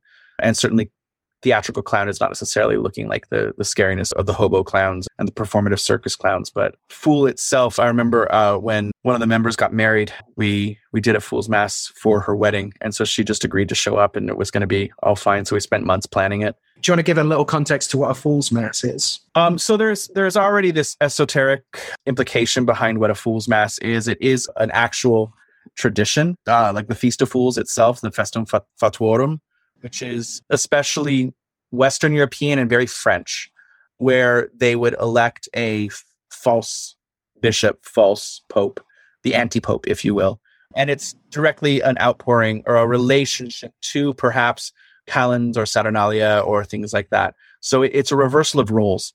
Right. And it is a way of king for a day type of mentality. And it's a mass led by fools, basically, right? Yes. And in this case, for us as a group, before I joined, they were working on something else and decided that they needed to understand the Catholic Mass better for a piece. They were working on a production of Devils of Loudun. And many of the group were not Catholic. And so the Mass, in order to be engaged with, they wanted to understand it from the point of view of children without the baggage that they had associated with it. And so exploring the Mass in this way started an exploration with buffoonery, and the Holy Fool as worked through with creative humiliation and understanding these types of things. I mean, clowning is some of the most challenging theatrical work you can do to do it well. And it is something I recommend for anybody that's a performer to go through clowning training. And that could include things like commedia, but commedia is another tradition. It does build upon some of those things. I've thoroughly enjoyed the Fool's Masses that I've seen you and do as part of Jetchi. And I just the story framing of the idea of a set of medieval characters attempting as best as they can to honor the memory of the priest who's invited them in on the eve, who then dies, and they try and honor his memory by doing this absurd version of the mass, which at one point is like incredible. I've never laughed and cried at the same time so hard in terms of this is not just veering between sacred and profane, but is doing both in terms of just how misunderstood and garbled the mass is on the one hand, but how the intent behind it seems such a noble one. And the way you guys play with that, it was just brilliant. Yeah, it's definitely taught me a lot. In general, it is very much tied into what is the fool. There are plenty of times where people have felt that we are making fun of our characters, and it's the furthest thing from the truth. And some people that get offended and walk out or scream or whatever it is. It's always interesting when those things happen with theater and how you deal with those. But I do think that it's one of our most popular pieces and something that's been worked on consistently for, 18, 19 years. I've been with the group for 14 years. The wedding, you decided to do a Fool's Mass for one of the suggestions? Wedding, including one of the tropes in it is to bring out a sheep sacrifice, which is a puppet, and it gets interrupted, and we turn it to a human sacrifice, which is the bride and the groom, through mild acrobatics, right? Having them walk on shoulders and hands and things like this, and then jumping off of people standing up, so having the audience come up. But they gave out fool's gold as a favor that day. Oh. And it was an interesting thing because it's also this thing of like, first off, gold is actually very expensive. So gold is best preserved for perhaps the bride and groom, but the idea that everyone can share in it in this thing, and again that fool's gold itself has such an interesting. It changed my relationship with fool's gold after that day. And it's such a beautiful, it's certainly something that, like, as far as if you're going to make a solar lamp, like, you can get a big old pretty piece of fool's gold in there real quick, and it's got gorgeous solar virtue, and you can put a small little gold nugget in there, sure, but there are other things than just the pinnacle, just because the metal of the sun is now popularly reduced to only gold. Right, we don't really have that with any of the others. I guess silver and the moon, but yeah, like the idea of there being any other solar gems or metals or whatever is very much a second or even third thought sometimes. Yeah, I like it for its quickness for that reason. Again, like that choleric thing and the use of like almost expedite kind of stuff of like solar virtues that you need like now, as opposed to Fortuna Majors. Yeah, no, I'm agreeing with you. I really like your association of it with Fortuna Minor. It makes perfect. Like, getting the bills paid is very different than becoming a millionaire. Yeah. The dumb luck or the quick fix you need could be terrible, could be putting a Band-Aid on something that needs serious structural adjustment, but it might also be the duct tape that keeps the thing together until you can get it to the garage. I was struck by, in terms of returning to the Fool card, I think a little part of me just assumed Il Matto was the closest translation to the word for fool, but the archaic words are often translated as the madman or the beggar as often, right? And that's really telling looking at the earlier versions with the tarot deck, one of the older ones, where he's got his ragged clothes, but they're not patchwork, they're ragged. And the stockings without shoes, and maybe still carries the stick, but it's more of a random stick he's found in the forest rather than, a nice, neat walking staff with a bindle tied to the end. There are feathers in his hair, right? He's got this unruly hair and beard and seems very related to this longer tradition of the wild man or the wood woes. Which is interesting because in the kind of French cartomantic traditions, which tend to be geared towards the aristocratic use or court games, where it shifts from the beggar into the jester. And there's the conflation of those two things heavily happens in the French cards. And therefore you get the Joker of poker playing card. But I don't know, it's something for the Fool card itself. The little dog is always it's such a little dog too. Like a purse dog, Paris Hilton dog. But yeah, it's interesting. Isn't it related to, Le Mat is related to checkmate or something? When I saw a stray reference to that. Yeah. Is that what that is? Because it said something around this emerges around the fact that these quote unquote tarot cards were being used in a variety of other gaming. There's a tradition. I was like, I'm trying to not give more space between my words so that Al can interrupt me again and share what his wisdom is. Le Mat, of course, bringing up Mat, the concept of order when people do that lovely extrapolation on all possible permutations of a word to explore. The Grantian methodology. I like to think of it as a blooming onion, but we can call it Grantian. Why not sit Sake and Sekhmet and what was the other one? There's three that he does with that example. Yeah, why not? It is unfortunately a little bit like a marijuana mushroom hybrid high. This word starts with B, and this word starts with B, and this word starts with B. Yeah. And it finds with C and me. Yeah, and if we put B on its side, it looks like two hills. And if we... Yeah, love that stuff. Yeah. Okay, so the Fool itself as a card does imply journey. It implies change. It implies a willingness to embrace the unknown or a need to embrace the unknown and the journey over the destination. There's the lore of the Fool card that I'm sure we've already talked about, but the idea of even the fact that it was a stick, a baton before, that suddenly becomes the one that is the knapsack that is empty on the start when it's the 0 card and it's full when it's at the end. The bindle. Yeah. And is either 0 or completely unnumbered, which again makes me think of like Wild Man, the notion of a lack of enculturation. It's a quality over quantity. It's somehow, I don't know, brings to mind conceptions of nature and whether, the fundamental question of mathematics, whether or not it is part of the natural world or if it's a kind of imposition upon it. Yeah, it's interesting. The whole concept of 0, right? So it's not a universally, there are cultures that developed the concept of 0. This is one of the reasons that like Mayan computations of eclipses are so damn good, is because they had a 0 as a placeholder. But most counting systems do not have this placeholder 0. There's a concept of none or a concept of empty. And so the words for the word, the number that is 0, the placeholder, are often conflated with things like phrases that mean that which needs to be filled or emptiness or those things that evoke that like hunger almost or thirst. Right. An absence that calls things to it. Yeah.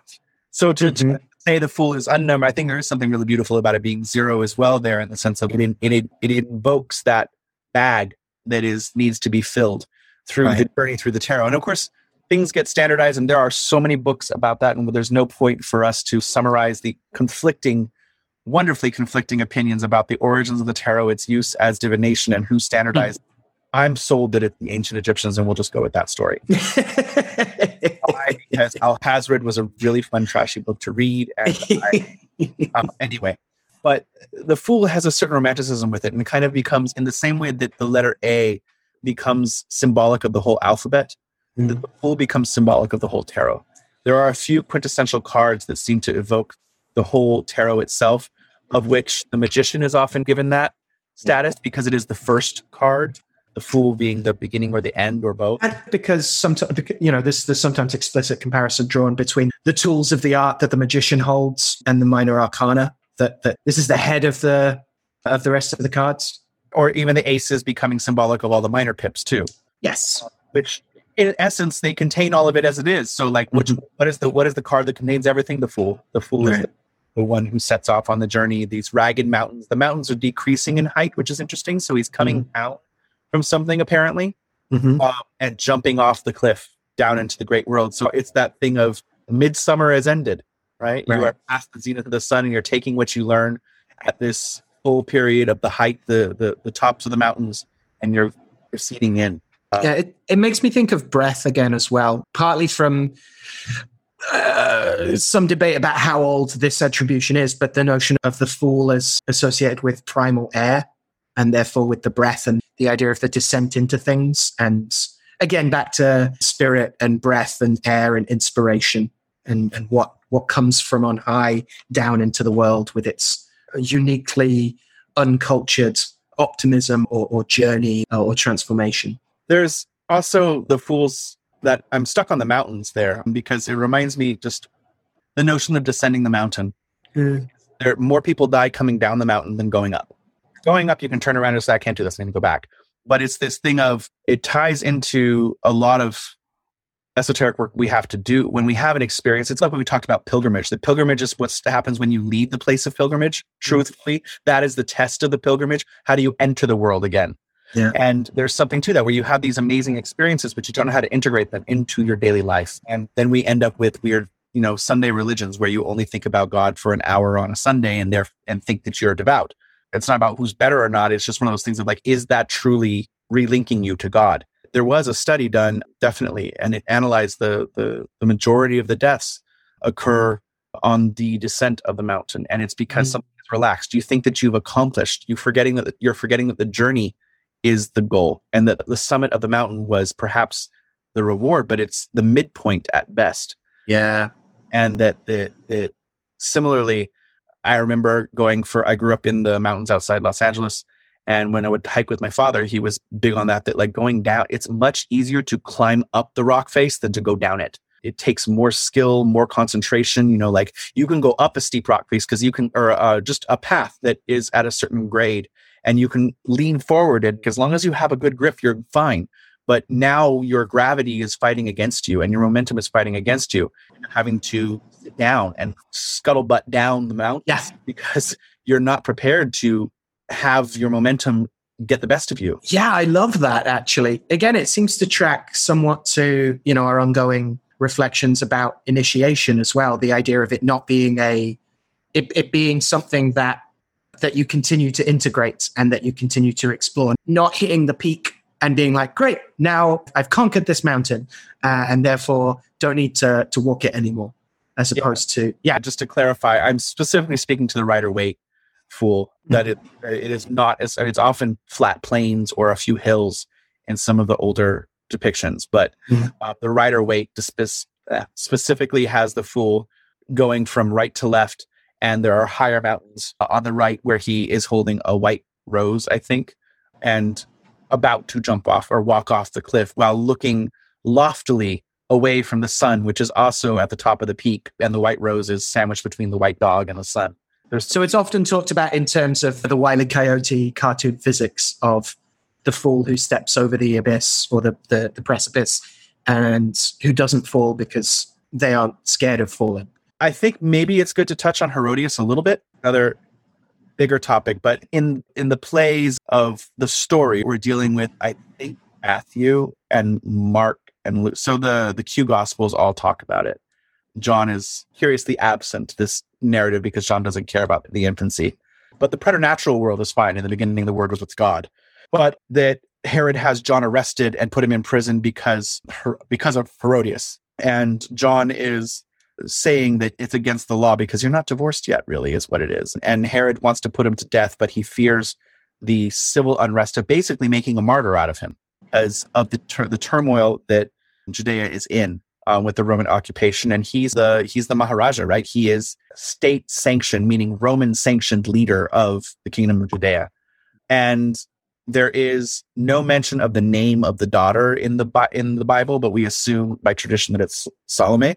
And that there is this manipulation by Herodias, who is so offended that she is called out for her now relationship with him, that she calls for the head of the Baptist by asking Salome, because Herod is lusting after Salome, and she does the dance of the seven Baals by tradition, and her reward is the head of the Baptist.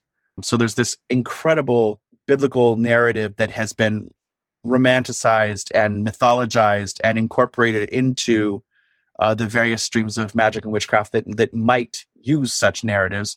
And Herodias becomes this figure of this ambitious, conniving woman who is living in sexual sin, who does what she wants and can use seduction, even that of her daughter, in order to get what she wants. I ended up getting stuck into Novatus and the 12th century book of all of the... it's mainly, what's it called? Ysengrimus? It's mainly about, what's his face? The Isengrin, the wolf. But it also has like Reynard the Fox. And there's a bunch of anthropomorphic fables written towards the mid-12th century. But it also has a central telling of the and John's story. And I think from what I've read of analyses of it, it actually subsumes Herodias fully into Salome, and it adds in the witch flight via the notion that John's head repels her with its breath, and this ghostly wind like blows her out of the building, and she's blown through a hole in the roof in a kind of Acme Wile E. Coyote shaped Proudly. right. And so this is referred to, the Spanish medieval texts call the aerial dance, right? The La Danza Aérea. Which conflates her with the Aurora Borealis. Aha, okay. No, that's not as commonly viewed down there, but like that notion of the dancing lights when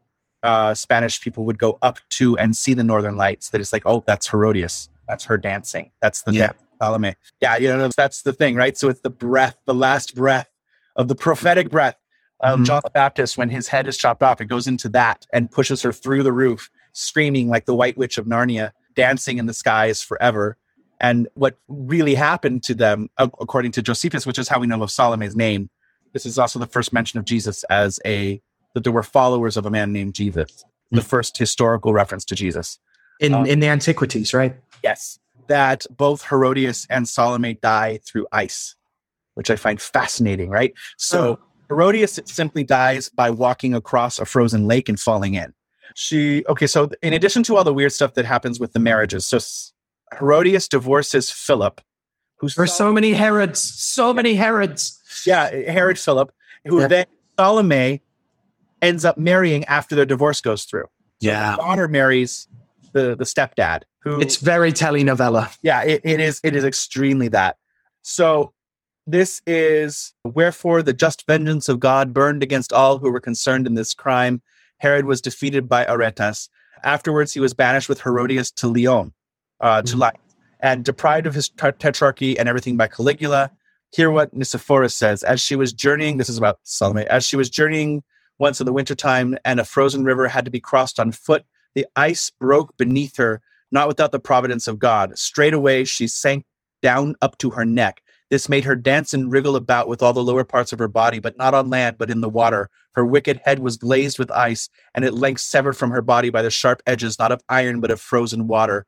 Thus in very ice she was displaying the dance of death, a furnished to a spectacle to all who beheld it, which brought to mind what she had done.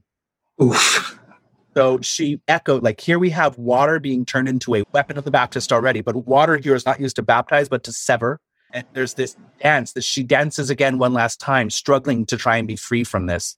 There is absolute conflation of Herodias and Salome as of the same ilk here. And Herodias becomes this amazingly referenced witch figure in Spain, in France, and in Italy, in just as this fascinating proto-witch of manipulation. And it's this fear of ambitious women for sure. You get this it's the Clytemnestra factor. If a man did what Clytemnestra did, then we would be fine. But the fact that and I love the display in, which one of the plays, where she rolls out a red carpet from the door to greet her husband, meaning the word for door and vagina are the same there. So she out the vent scene. You're like, oh, we will walk upon this. So then it forever changes my idea about red carpets of this. Oh, this is woman power. This is fascinating. There's something interesting to that. And Herodias is such an interesting figure when she's depicted in plays where you go to, I have to change the pronunciation to Salome because it's Oscar Wilde. But like, Herodias becomes this very strange figure in addition to just Salome herself. I love the conflation of it. Herodias becomes the as we said, the anti-hagiographic, the demonic blur there. She becomes the summation of all the things that are conflated with her as well. So now in modern witch practice, there's this calling upon, well, it's Herodias, and we don't really know what the original source was. So the only thing we have to go off of is Herodias. So the mentions of Herodias as having altars shared with Diana means that she's with Diana somehow, and Diana becomes the mother of all witches because of the first maiden virgin thing and the moon. But it's not really the same Diana, but it is, but it isn't. And also she's flying through the sky. By the 12th century, by the 13th century, she's encouraging other people to join her on this night flight. And so starts being, it's the Holder associations, right? I love it. Herodias, as far as a witch goddess, I think is one of my favorites, one of the names that I have absolutely fallen in love with over the years, and one that I don't see as popular except in its permutation as Aradia, which is fine. It's just that's not where I'm going with her. For sure, yeah. It's interesting seeing, as we're talking about her framed not just as mythic witch figure or proto-witch or even witch goddess, but also this kind of, this diabolical, this demonic component, the demonological blur. Sabbat Law is interesting in terms of her not spasmodically or erratically dancing through the sky, but enthroned, sitting in judgment over her devotees, some of which are rewarded and others of whom are punished. Just the leader of the witches in this way. She is revered amongst the fairies, amongst the witches in this way. Fascinating. She is, Herodias in the larger accounts lacks the modern interpretation of Aradia being like this woman of the people, but the Leland account of her being like this, there is something in there too, where it's somewhere between the kind of modern permutation of it, as has been filtered through neo-paganism and kind of revitalized and going back to the Leland text. We did talk about Aradia on the Assumption of the Virgin Mary episode. So yeah. And it's good to connect these things up to ongoing bits and pieces. Do you think it's sometimes said the her getting blown into the sky by the last breath of J the Bee, that's sometimes said to be to usher in the belief that witches fly? I wondered what you made of that. It feels like a backwards justification, because we certainly hear about ideas of different forms of travel with witches. Yeah. World wars, but certainly I don't like, for me, I don't necessarily looking for reasons for everything. No. But I agree. That's of like, okay, great. Yes, that's wonderful. Let's conflate it in the sense that, yes, she even allowed witches to fly through this breath. And it's through the power of John the Baptist that this happens. And part of that is because John the Baptist was taught by another desert mother who was not Christian or Jewish, but was actually like, there's all this lore that goes into it. That like John the Baptist's mouth was opened through, in some lovely esoteric things of, I've even heard that it was a Coptic person, but pre-Christian Copt. But the idea that the mouth was opened so that he became a living vessel of prophecy of God. And then and we play into the idea of Afudache or the diviner's breath here, of that not only is it the ability to predict, but it's the ability to make things happen because you predicted them. And that's the relationship and the struggle there, that John the Baptist makes Jesus who he is because he has announced his coming. And so people are expecting it a certain way. And it refines the prophecies of the text of the tongues of prophets now dead, but it's reanimated in the same way, which plays on my whole love of necromancy, of textual relationship and transmission. But John the Baptist's mouth itself is somehow different. It is now the lyre of Orpheus. Voice ushers prophecy. It goes into that nature. It makes Herodias and curses her without even cursing her. That it's the natural exhalation of God. The Ruach now moves across the turbulent waters and punishes her, in that she inhales that breath. And she herself, that's part of it too. It's not only that she's blown away, but she breathes that breath, and it inflames her. She's not a container that is fit for that breath to be what John the Baptist had it intended for. But she is now inflamed with it and has to do something. But she never touches the ground again in many of the lores that follow in Iberia. She dances above the Pyrenees, or that she dances across the waters past the point to the coast of death, which is the end of the world, the Santiago de Compostela, and that side of it. So Herodias becomes this inflamed witch queen that plays into even the notion of Spanish virgins who are enthroned, or are the throne for Jesus themselves. In that whole Romanesque period where they're revered and said that they're all, of course, in the East, you have icons that are painted by St. Luke, and in the West, you have sculptures that are made by St. Luke. But I don't know. I love her. Herodias is a fascinating figure. It is one of the littlest amounts of lore. Right. But because of that, it feels so potent for me when I was in Spain talking to people who all had ideas and stories about Herodias. As in Pyrenees, she's there. That this river is the one that she bathed in, or that this constellation is the one that you can still see her in sometimes, or the time of year when the hot southern winds come up in August, that it's Herodias's horde joining her to empower her. And like the laws change at that time, and you're not accused of murder because the wind makes you mad, because it's Herodias's servants coming. Like that makes me happy. And especially since it's just one of those names of, it's a witch goddess. It is a biblical name, but it's not just a pagan deity. There is something else in there that is very like, what is this? Why? Yeah. I'm not going to remember it well, but I was lucky enough to see my old supervisor, Ronald Hutton, speak about at a conference, refining a bunch of his essays and work on pre-Christian and kind of Christian sacred ladies, not even like goddesses or saints, but the ones that aren't either one or the other clearly, that demonstrate a great deal of, they're based on earlier things, but they also contain fundamental ideological DNA that means they can't quite either be put in one or the other. One of those is, I think, Fortuna, but another one is Holder. Is this not quite completely pre-Christian, but also definitely not explicitly a Christian invention, but some kind of concatenation of those factors, some kind of weaving together of these different streams. And again, that becomes then, the mixing cauldron of a witch goddess or a witch queen, that these are references back to things that only expand the connections that can be forged. To me, it always goes back to value centers and the idea that if you're serving the fruitful purpose of something is very different from serving the orthodox praxis, orthodox belief in it. And orthodoxy is wonderful for holding on to things that helps us not prevents us from reinventing the wheel. Right. But there is something about the pragmatism of it that it was only in the 90s that I remember correctly that there was a sudden shift in understanding that the term the old religion in Protestant England might be referring to Catholicism. And there's now, that's heavily accepted more standardly, of understanding Marian worship as now being taken away from a people is its own thing there, that the value center is still there. And so people remember it in that way. With something like Holda, of certainly there's something, she's invoking by the nature of how it is and fitting into the Christian place. It's almost like the theory that happens when we take things very literally on a timeline, that perhaps certain pagan deities decide, like, it's almost like which I hope to talk about with Ben for his episode, of the conversion of demons to the Dharma in Buddhism. Right. Did some of these deities be like, we're not going to beat this wave of Christianity? Like, those are might as well join them. Might as well join them and still get something out of this. Okay, so I take on this new name like Bridget, which didn't take on a new name, but it's just a continuous stream of practice that moves forward.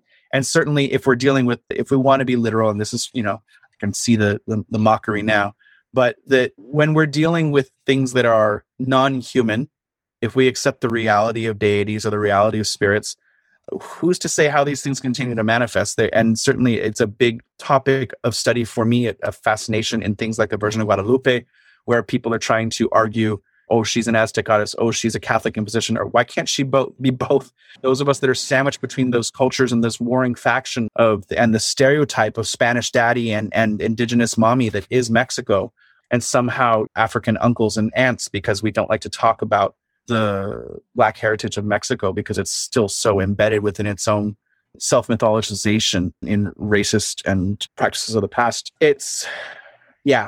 Something can be more than one thing. And Rhodius is one thing. And there are many people that are obsessed with looking to etymology or looking to documented history. Sure. But to the believer, to the practitioner, those things rarely matter. Doesn't matter if you tell someone that throwing salt over their shoulder doesn't do anything. If they have grown up with that tradition, then they are going to continue it unless they replace it with something else and say it's a waste of salt. And there's, again, integration and all of those lovely terms about, dual observance or about doing that thing when it's time to do that thing doesn't necessarily mean that you stop doing the other thing. Absolutely. Polyvalent belief is actually possible, despite the Christian admonition of you can't serve two masters. Yes, that's true sometimes, except when it's not. Right. I'm sure, again, things that are quoted on this show all the time. Lots of Dune and lots of similar things because we always prove our own points.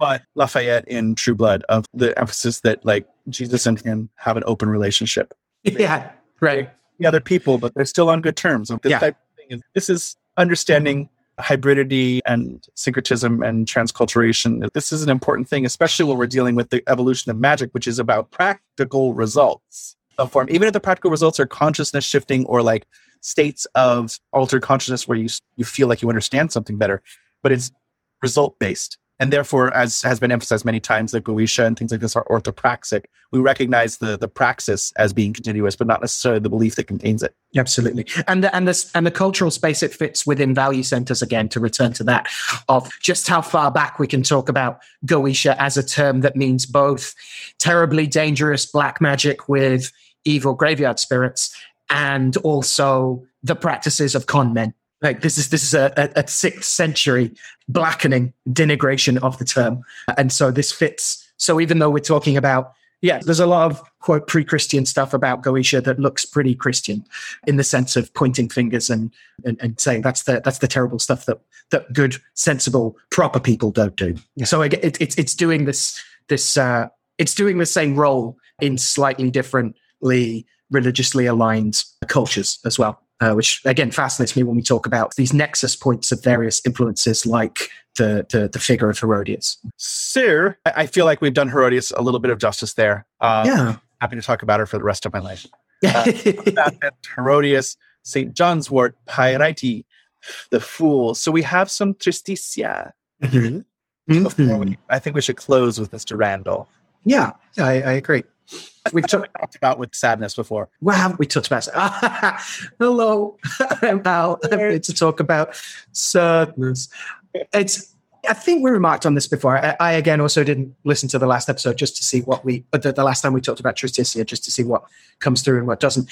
Sorrowful events and saddening thoughts, as well as the mysteries of melancholy itself. So not just the feeling about those things, but the actual thing that causes the feeling.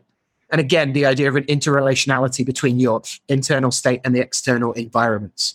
When it falls in a reading, it also speaks of not just tragedies or anxious overthinking, but the potential for what is often put in the early modern handbooks as crosses, which it defines as curses. Or it looks very similar, and I would love to talk to more practitioners. It looks very similar to the terminology and the terms of African-American conjuring hoodoo, talking about being crossed or crossed up.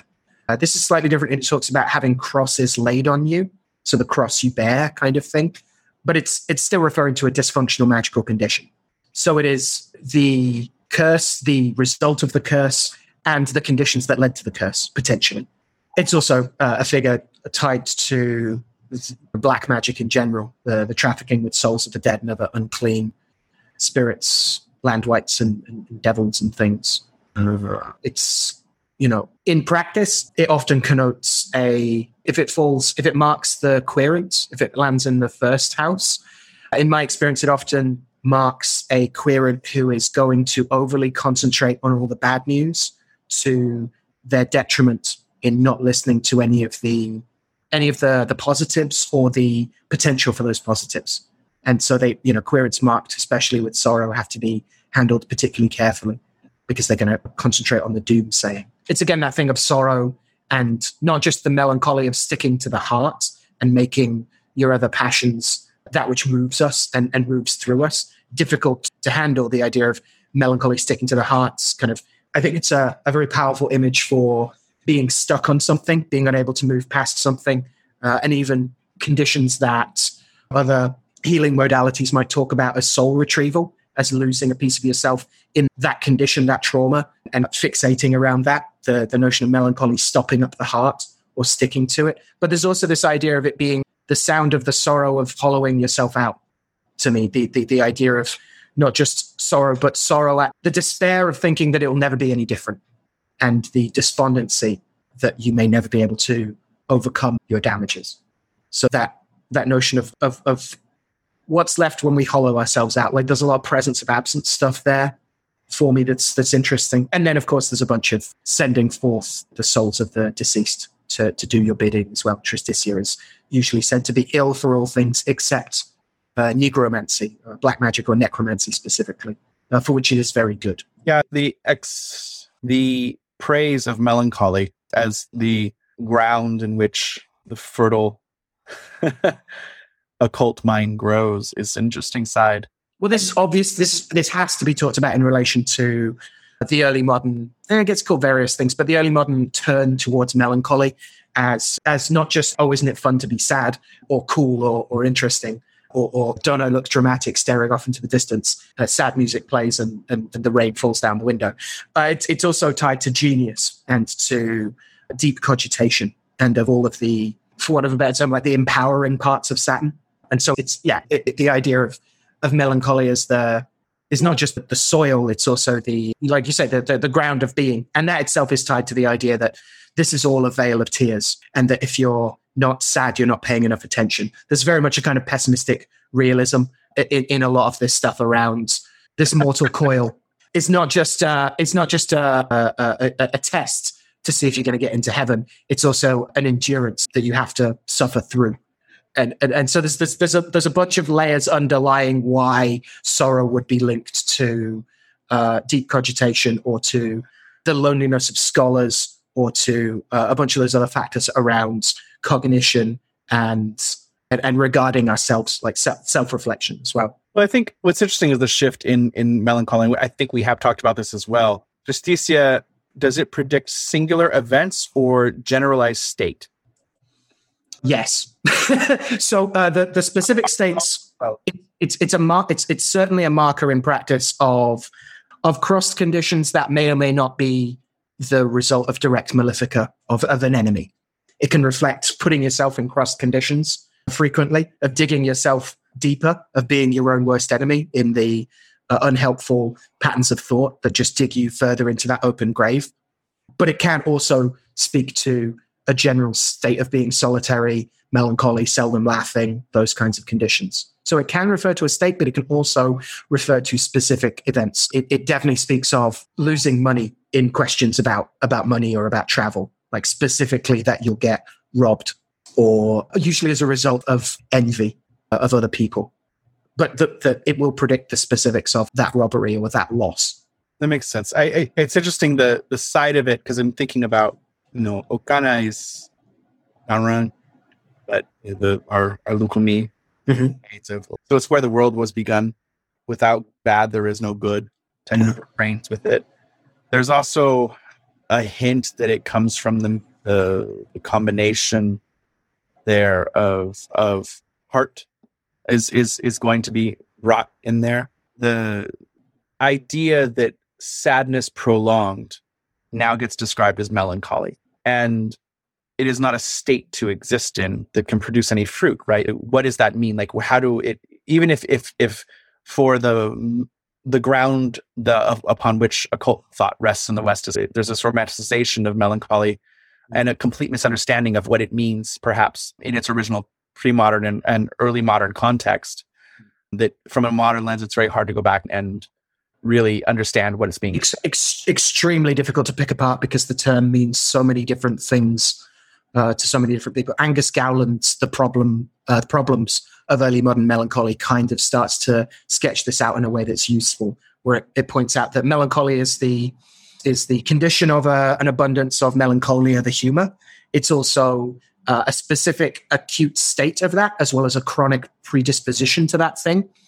It's also the particular instances of a dysfunction can also themselves breed a melancholy. So it can exist in a number of different states, possibilities, and attractors, should we say. So it's already like a contested topic. And this is partly why Robert Burton's Anatomy of Melancholy is so long and complicated, because he's writing it over decades and seeing the shift of how it's even perceived and what it counts as. And even the revision of the methodologies of investigating what melancholy is. So not just like passing fashions about what it is and isn't, but also how we even assess it. Yeah, I think the stories that are contained in this permutation in some way, I mean, this is where Shango is, it's really hard to say this right, because we don't normally say it. Alafinaboyo commits suicide, and I'll say he didn't commit suicide for spiritual reasons, or where Oshosi accidentally kills his mother is found in here in many versions. So these are, especially with the Oshosi one, right? So you are trying to provide for your family, and somehow your hunted goods go away, and you raise an arrow into the air and pray that it magically pierces the heart of the person who's stealing them, and it's his own mother who was trying to prepare them for him. And this notion of that the truth exists past our own enjoyment of this life, and that there will be hard times, there will be dramatic events. The resolution for it is to go into Obara, right, which is Letizia. So reverse, yeah. Yeah, but how do you get there? But part of that observation is perhaps, even in talking about how the ball has to be suspended in the air of Letizia, that here it is the most earthy of things, where only earth is active, and we want to remedy that with fire. So this is an interesting side of it, which then brings about Karkar or Odi, if we combine the two like energies. Right. In some way it evokes that, or yeah. thing. Exactly. And is it transformative, or is it the other way I see Tristitia, Laetitia, and Karka playing out in the wider prison of being imprisoned in a cycle of big ups and big downs. So it feels like everything is changing. It doesn't feel like Karka. It doesn't feel like an obstruction or it feels like, there's constant activity of either like on a dizzying high or a crushing low. But that cycle is itself the pattern, the circle that just keeps getting played out. That's your holding pattern, right? It's still stasis. It's just a stasis that you keep thinking you're getting out of. That's horrible. I mean, that describes depression and melancholy. As far as depression as a modern version of melancholy, very well. That it is, because depression takes on a life of its own. It's not just about being sad. It's a lack of desire to do anything. It is the asphodel fieldization of life, living as if you're dead. The graying, yeah. Which makes it sad for other people, not necessarily for you. You're starting to go numb. Yes, and that's one of the crucial differences I find between Tristitia and Amicio. Amicio is grief. For a start, you can do interesting things with, like, Amicio is an exiting figure or a mobile figure, and so it's about publicly unpacking everything and spilling all your secrets, as opposed to Tristitia's quote stability, right, pointy and down, of being about privately making oneself more numb. Amicio is getting more and more worked up as it gets more and more drunk or intoxicated, or as it unpacks more things. It is emptying, whereas Tristitia gets quieter and grayer and buries itself deeper in the open grave it's digging by being empty.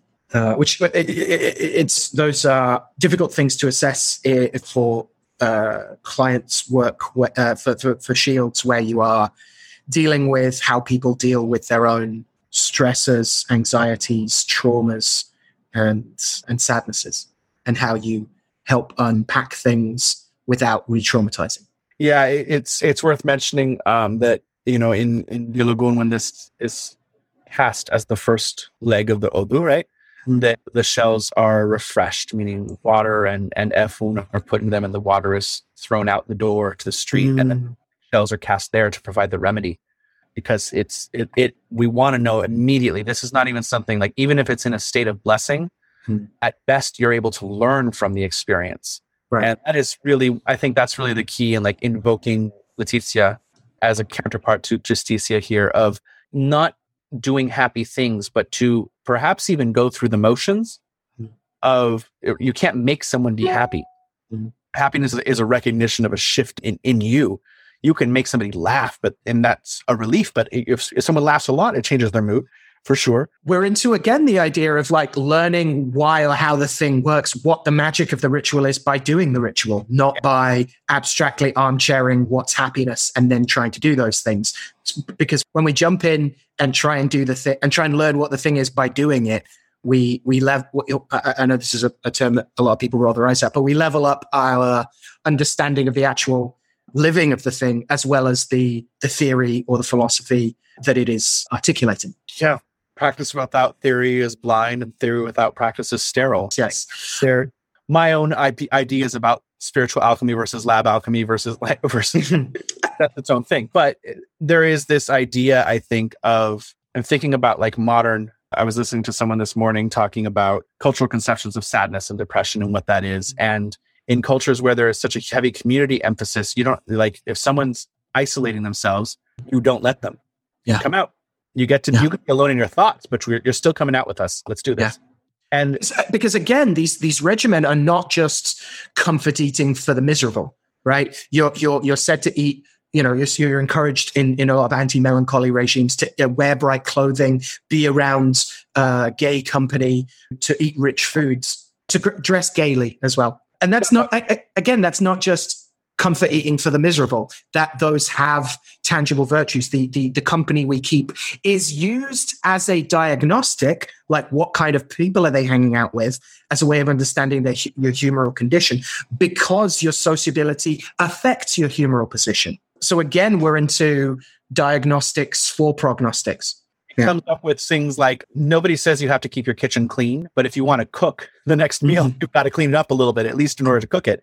So it's not about like, or outer state reflects inner environment, reflects outer state, or this type of thing of like the difference, the studies and being of what it is to have make your bed every morning and like have that be a practice, which I think there's some interesting just personal reflection on that with friends that chose that as a Lenten observance for themselves, not as a getting closer to God thing, but I have many friends that are like do Lent as a means of taking on a practice for 40 days. Sure. Which I really enjoy the idea of taking on something as opposed to giving something up, because you are giving something up by taking it on. You're shifting your focus, just observation of what that is. So, that's involved things. And this is actually a very common Jechi exploration, just in the sense of that. But whether it's cold showers, what that is, like you're not going to die, but it's not going to feel good. Or the taking of the time to do things like always leave the bed in a certain state. It evokes something different. There's a change that such actions do bring. And it's certainly tied into cultural baggage, but there is a side of it of no matter how many times I tell myself that a cluttered desktop is the hallmark of a creative mind, it always makes me feel better. I think it's the other way, right? That what's the hobgoblin of a small mind or something that overly neat, but that doesn't mean that messy therefore means creative. But there are plenty of studies, and yes, a lot of them are quote unquote studies that are promoted as memes on Facebook, which make anybody feel better about it. They're going to share like, look, I'm always a creative genius because only 2% of people keep a desk that right. Yeah, it's its own thing. I had a question about Okanran. Is it tied to any notions of, I think the easiest term is like treachery. Like there's a lot of injusticia. There's a lot of, it's not just dishonesty. It's the dishonesty that produces almost that kind of Nine of Swords cruelty of you thought it was going to be this. And then you were, so like literal betrayals happen. But there's almost a sense here of like sadness producing conditions where we betray ourselves in a sense. Not doing the things that we know will help because we're being dragged down and don't feel we have the spoons to do those things that we know will help if we do them. Okanran is the pit, right? Because the graphic is still a pit. It's a hole. Yeah. And there's this side of it that like the person doesn't trust, doesn't believe. They like to appear a certain way, and that social currency is like a big part of how they gain wealth and fame. However, there's also this complete hollowness that the wealth and fame is only from people wanting part of their, like the attention from the wealth and fame brings people that only want the wealth and fame. And so they doubt anybody's sincere connection and appear there. So it's one of those things where like, don't tell all your secrets because you cannot trust people. You depend on, Okanran has a lot of that kind of betrayal through naivete can happen here. There's that side of it. There's no real tranquility at the bottom of the pit, even though you might be fine because people, you're always waiting for somebody to shove something on top of you. Right. There's only the the numbness of waiting for the ambulance to turn up. Yeah. And so there's remedies for it, but it requires a certain amount of making sure that you don't mistake attention for affection. And if you can guide someone through that, if this Odu becomes part of their life, whether it's in the Meji or any of the permutations, there's these senses there, right? There's a strong sense of divine justice. There's a strong sense always, of course, of following what your diviner says, because this is where Oya maintains superiority over Shango, because wind precedes lightning. If there's a harmattan or a hurricane, lightning is limited to that expression. Lightning can happen at other times, but wind is the telltale of the storm, this type of thing. That this is also where Shango incarnates and comes down to earth. His feet touch the earth here. And what's his other, huge other it's where the accident happens and he becomes deified as well. But the notion of Letitia and that shape that is Obara of this fire permanently balanced up there, what a king has to do. You have to wake up, you have to be engaged with the kingdom, you have to constantly be doing these things.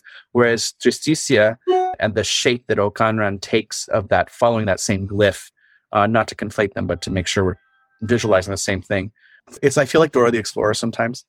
Like, if I want to mention Tristicia, or if I want to mention Okana, I have to mention Tristicia if I want to mention Tristicia. But that there is this thing where you can become too, the inertia is hard to overcome in Okanra. And that there is the stink eye of Sauron here that is there, that can be horrifically focused on something. Yeah. That can be your salvation as well, but you have to move through it. The people that this is they're intelligent, they're self-sufficient, they do things on their own, but they thrive on the attention of other people to self-validate, or to validate. I guess not self, it's the opposite of self-validation. They tend to be very engaged in social circles and things like this, but they get tired of them very quickly and feel betrayed by them. And so they turn over friends very quickly often. The other side of it is that they can become incredibly negative and can become extremely self-sabotaging. And part of this is just, it's the nature of, this is where the world began. It begins with one. It's the first of all numbers. So it's one shell in the Dilogun, and it's only one active point, even in the Ifa figure, right? So it's the active point is on the earth, on the bottom part. And there's something here. This is the start. We go from, even though there's a fixed order of Ifa Odu, there's something interesting that this is associated with one. And it is similar to, this is the power of negation. Because even when we're reading Coconut, and we call it Okana, when it's one thing speaking out of four, when we're reading Obi. So the Oracle of Biage there starts to do, you see that this is a no. This is no. Yeah. It's not no with, oh, this is maybe straight. It's just no. The answer is no. We have to put a boundary around this, which sometimes you absolutely want that answer, but there's not peace in Okana. Yeah. And that is the thing, is you want to try and find remedies so that the person can climb out of that pit, but you cannot force them to climb out. So much like notions of depression and sadness, there seems to be a lot of overlap between these. And I think, honestly, the more you and I talk and process these things, both here and private, there's obviously a lot of conflation between the two. Like they're obviously coming from something similar. Yeah. What is that text? I'm not going to worry about, as the traditions are so vastly different in their praxis and application. And it seems far more likely that this is the result of thousands of the emergence of an iteration of thousands of interactions between individual practitioners, as much as it's a single text. Yeah, certainly I will be ostracized by those in the Orisha community that take things literally. But we know when Ifa came in historically, and it seems to be heavily influenced by Islam. So there's a difference between, now there's a tendency to call all of Orisha religion Ifa. And those in the diaspora, we tend to not do this, because for other reasons as well. And this is part of the role of Ifa's relationship in the slave trade. But I'm going to get some hate mail on that one. But history is history. It's interesting where the divination and the religion upheld the classist cultures of Yoruba, Nigeria. Mm. And then in the New World, they're used to find advantages however you can, yes, to elevate yourself, but not just to preserve a social structure that is culturally embedded. Right. I think the diaspora, what it did for the various expressions of Orisha tradition is it made it a world religion. Yeah. And it forced it into understanding multiple lifestyles, multiple dilemmas in that way that were beyond just cultural conceptions. But that's my own. Look for my book written in 20 years after I survived the onslaughts of criticism and death threats that were I am 14 years an Olosha and still very much actively learning and studying. And so I will reserve the right to change my mind, and will always say that any errors out of my mouth are not the errors of my elders, but they are my own. And whatever I do with the information that I am privileged to be a party to, whether it's from books or them, and in this format, I can iterate again that although sometimes I make suppositions or proposals, I try very hard to talk about things that are published as opposed to oral tradition, because that is not fair to how the language is or how the language of the religion is transmitted. Right. And also impractical to share things that can't be done by someone talking about these things. You can easily Google, and there are some good books and better books recently on Odu in English, but it becomes very impractical unless you're actually a member of the tradition. That said, I do enjoy the comparison with geomancy for this reason, and that's one of the reasons that we have done it. And I think it's also been more interesting in the last few figures, just because there's like a different flow, which is fun. Yeah, I think so. And these things are I always value them for perspectives on the way that divination is applied, as much as like the methodology of it, as much as the content, which is also obviously fascinating and inspiring. I don't mean to suggest that's not as important, but the idea of when people training in divination systems can exchange perspectives on the work and on reflection and on implementation and on remediation and those kinds of things. I think there's a wider use there than just stamping one's own take on my hot take on this geomantic figure or what have you. So like practically in this sign, when people turn on you, one of the remedies for this can be self-employment, where you are not bound. Everybody's reflected by the opinions of the public and things like this. And working for yourself if you're constantly having problems with coworkers, working for yourself can eliminate that. If it's not something that's directly you. Right. But there, I think that's one of the beautiful strengths of Odu, of Odisha tradition, is that it doesn't propose. The good character is always emphasized, but it doesn't propose that the medicine that is good for someone or the remedy that is good for someone is necessarily going to produce the same results for someone else, because their heads are different. The way they think is their priorities, their value centers are different. Your good character, not a one-size-fits-all model of good character. Yeah, but there are still best practices as to how we know that we can advance things as opposed to destroy things. So good character is still dependent upon coolness of thought, to not be overly heated and react too quickly, that acting is better than reaction, and that this takes a certain discipline and a certain understanding and ability to listen to others that are of completely different mind from you. However, it does not mean that you sit back and let things happen. When you want to take an act, we are co-creating the world. So there is this, it's very reflective of kind of a governmental council. You have your facts, something's brought to your attention, you have counsel from divination, then you yourself decide what you want to do and how you want it to be in the world, and you circle your gods around you to make that decision. We don't pretend that the gods are equally on everybody's side, but we also don't pretend they're only on our side. Right, there's a responsibility there that says, you have to get your RE right? It should counsel responsibility. Like you don't get to just claim that you're necessarily doing what a god tells you to do without also assenting and taking responsibility for those actions. Individual responsibility is prime. So you can't just do the thing that this happens in so many traditions. We talk about it with astrological passing the blame. Yeah. Oh, I'm sorry I'm so aggressive, but I have this in the fourth house, conjunct this. And it becomes like, okay, but you're just being nasty. Like, if we're not going to do anything to curb that, then I don't need to come to you anymore. But there is this side of this, which is the beginning, right? So if the world begins with one, this is a new beginning that's a major shift.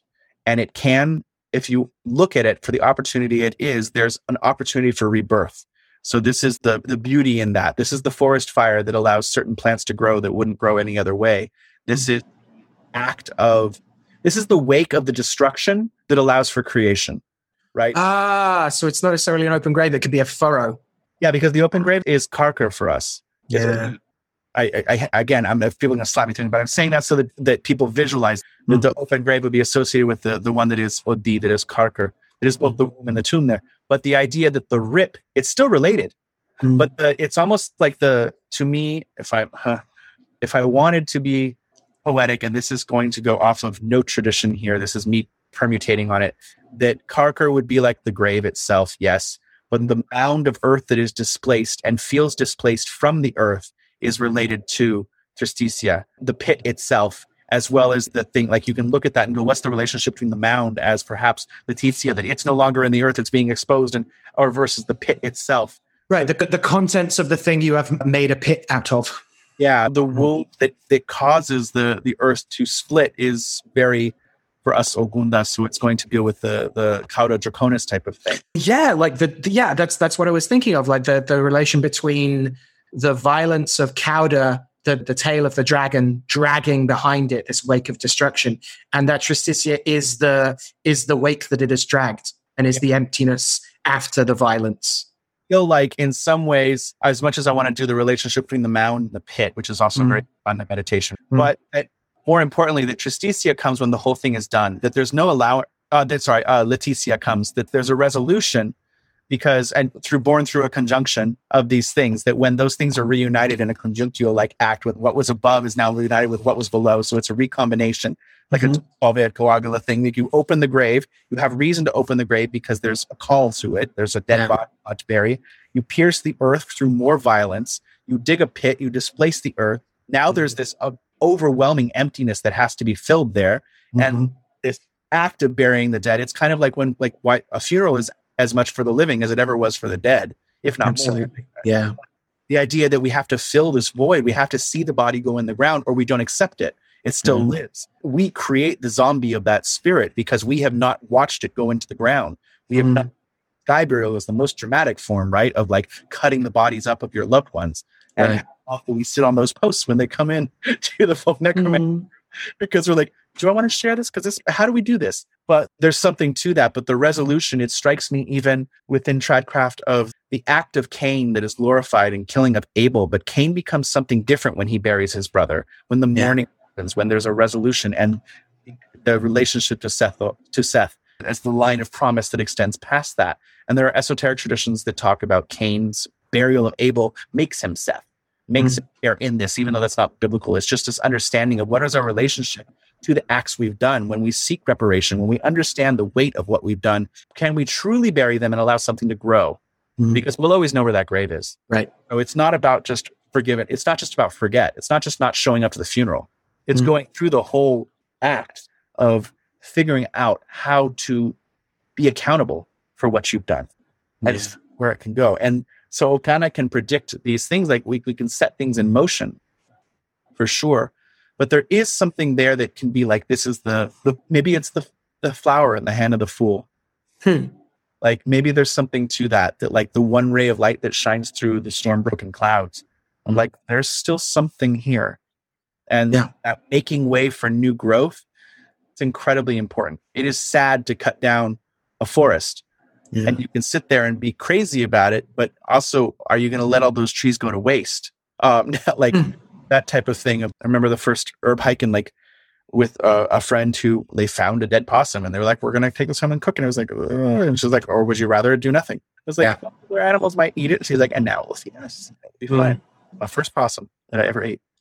Although I recommend knowing very well, like she does, about when it's okay to eat something you find in the woods, because maybe it ate something terrible and poisonous. Right. I do not have this knowledge, but there are many. all things are edible, sometimes only once, right?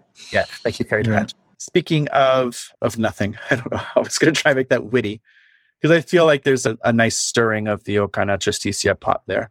Mr. Randolph. Yeah. Paschal Beverly Randolph. So he's mid 19th century, really, is his active period. He's a doctor, an occultist, spiritualist, and a trance medium, amongst other things, known especially for the establishment of a Rosicrucian order in the States.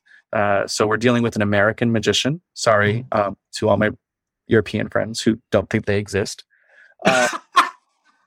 But I don't know, he's such a Renaissance man. And notably, an important thing is that this is a person of mixed race. He's Black by American standards. And the incredible imprint he has upon American occultism, especially the Spiritist communities and the Rosicrucian communities. And he is appreciated by people, but he is not as well known as I would assume that he should be. Also, if you're into sex magic, him and Ida Craddock are like, that's the Spiritist sex magic. Right. Thing there. Ida Craddock we'll talk about another time. She's a favorite of mine. But yeah, I know that you did a lot of research on him too. So I'm not an expert on him. I just find him wonderful mind to read and engage with as best as I can by or here. Yeah. Again, also not an expert by any stretch of the imagination, but trying to browse through his more than 50 works on medicine as well as magic. A fully trained medical doctor, traveled extensively, which is often the thing that his few biographers that do exist often point to. That he's gone around trying to take in an awful lot of different approaches to ritual and to religion and to the thing that gets called spirituality. Yeah, a truly fascinating customer who, for whatever reason, and it's for whatever reasons, and it's hard not to mention just the explicit racism of his time period, has been kind of undervalued. There's a kind of sense of there feels like a placeholder there of a site. There's in the drawer of things known about him, it is known that he's important, but not exactly much about him or why. It's not until 94 that Jocelyn Goodwin points out that he's been largely neglected by historians of magic and of spiritism and spiritualists themselves. Then there's a biography that's published in 96. It's Pascal Beverly Randolph, a 19th century Black American spiritualist, Rosicrucian, and sex magician by John Patrick Devaney and Franklin Rosemont. And then we get Towell and Greenfield in 2000, writing PBR, Sexual Magic in the 19th Century. And that's Pascal Beverly Randolph, not perhaps Blue Ribbon. And there's been one or two other more recent works as well. And certainly Greenfield is very into the idea of him being credited as the author or the key Western transmitter of the core magical teachings of the Ordo Templis Orientis. There's so many interesting. I mean, his nickname for himself, his moniker is the Rosicrucian. This is how he cites things. He self-brands very well with that. It's interesting because it made me think of in the history of spiritism, a lot of the early spiritists are not credited with what they did. And heavily, this is because the history of spiritism in the States, which a lot of it's one of the hugest schools of it is Hudson Valley, and then moving up from there, the early days of transmediumship and things like this. The guy who did the Lore podcast has his second chapter of this podcast that he's doing that is looking at spiritism in general. Unobscured is the podcast. Yeah. Second season is all about the history of spiritism. It's outstanding. And it's bringing up figures that are not talked about much. But spiritism is almost always tied into abolitionism. And it was heavily suppressed because a lot of the occult authors were heavily tied into southern branches of Freemasonry, or at least were very impressed by people like Pike, who had his own specific theories, and Pike's a genius, but is also a product of his time. And that's its own thing to talk about in another format, probably. But I feel like there's a lot of people that, because of their unpopular political views at the time, were dropped in favor of the more mystical, educated sounding, because Spiritism is an incredibly Protestant notion, right? That you directly communicate with spirits, that everybody has this potential. And there are some people that are born mediums, sure. But the difference between that versus Theosophy, which takes a lot of things from Spiritism, but considers Spiritism kind of base. And that's an interesting side of it too. So I feel like there's a lot of that there. That a Black man who had his first wife being also Black, and his second wife, I believe, was Irish descent. So this is a highly controversial man doing highly controversial things. He moved from New York to New Orleans to San Francisco, and finally to Ohio. Was it Toledo? Yeah. Which is the sister city of Toledo, Spain, which is always strange to me. Oh, that's cute. Yeah. Which is a really bizarre city to visit just for the cathedral itself. And even before that, right, in the late 1840s, he's embarking on this European tour and just meeting like Eliphas Levi, Edward Bulwer Lytton, Kenneth R.H. Mackenzie, Hargrave Jennings, E.A. Hitchcock, who introduced him to Napoleon III. Later, he gets introduced to Abraham Lincoln. Like he's meeting and impressing a lot of people. The talk of like him turning up to these salons and like passing spirits and kind of not just passing spirits well, but like directing the proceedings as a charming and very competent, I want to say orator or like manager of people, but there are more skills at work here than just being smart or being good at magic. He was just brilliant, despite what anybody has conflicts of the specificities of his theories or things like this. He was obviously charismatic, in addition to just being incredibly learned for his time period. I mean, like, just again, I think there's I joked about this earlier, but I have to remind myself all the time that this is pre-internet, because internet has become the mainstay of, like, I can look this up really quickly. It's fine. It's here. Just even the way that I would have prepared for something like what we're talking about would be different without the internet. We're literally recording this over the internet right now, but that's what's totally versus the internet. That's its own demon in the future. But that just the prolificness of him really is fascinating to me. I love this spin that he does. I mean, he's very vocal about American politics. He's speaking in the last decade before the abolition of slavery, very heavily in New York, and also has very little hope for citizens of the country who are not white. He basically says it's not going to ever resolve. this country is until you tear down the country. Basically, he doesn't say that to my knowledge, but he says that it's too enwrapped with itself. And one of his proposed solutions is immigration, right? Yes, to another highly stratified, colonized country.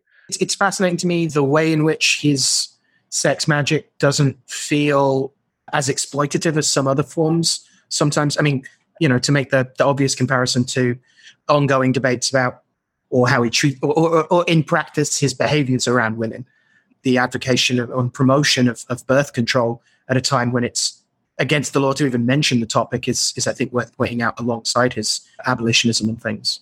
And certainly when he's talking about Ansaratic mystery and new revelation concerning sex, there's this like enthusiasm there that feels very Craddock as well, right? That you need to transmit. You can't just say bloodlessly that sex magic is about the joy of the human spirit, right? You can't just say that with a grey kind of face. The exclamation of it is interesting. He talks about the passage about the ejective moment in sex magic in the big mystery. He says it's the most divine and tremendously important one in the human career as an independent entity. For not only may we launch genius, power, beauty, deformity, crime, idiocy, shame, or glory on the world's great sea of life in the person of the children we may then produce, but we may plunge our own souls neck deep into hell's horrid slime, or else mount the azure as co-equal associate gods. Like, it's thoroughly exciting, right? It also speaks to the Fraternitas Rosicrucius that he founds. Mm. Man, we had talked about whether or not to discuss the controversies around his death, but it's fascinating to me that in the history of Rosicrucian orders in the New World, it is not uncommon for murder of the supreme of leaders of different communities to happen. And this is fascinating to me that a later supreme master of the fraternity, that because his death was listed as a self-inflicted wound to the head. Yeah. And many people noted and note posthumously that he was not a fan of suicide in his own writings, and which that's not just like a one passing letter. There are many mentions to it as an act that lacks virtue, but not in I'd have to see the specific quotes before I start there and say anything past that. But that Swinburne Clymer, Swinburne Reuben, one of the Swinburne Clymer, yeah. Okay. That he admits on his deathbed to having killed him in a state of jealousy. And the court then lists the death as accidental, which, crime of passion or whatever it was, which is perhaps, unfortunately, flavored by political motivations of the time. I think Greenfield does a very good job of pointing out that giving an account of these disputed circumstances. He points out that that his son had just been born on the 29th of March, and that by the end of July, he's to SS Jones and saying that he's come out of a depression. He's noted as having depressive periods in his life. Again, for whatever that means, but points out that he wrote this letter saying that he felt that he could, win new victories and was no longer afraid of not having enough money or associates or even faith in God or what he was doing. And then Greenfield says 9 days later, he's said to have committed suicide in Toledo, Ohio at 50. So it's always so difficult to know what's going on with one in those kinds of circumstances. And I'm loath to encourage ghoulish speculation, obviously. But as you say, it's interesting how often these disputed circumstances kind of arise.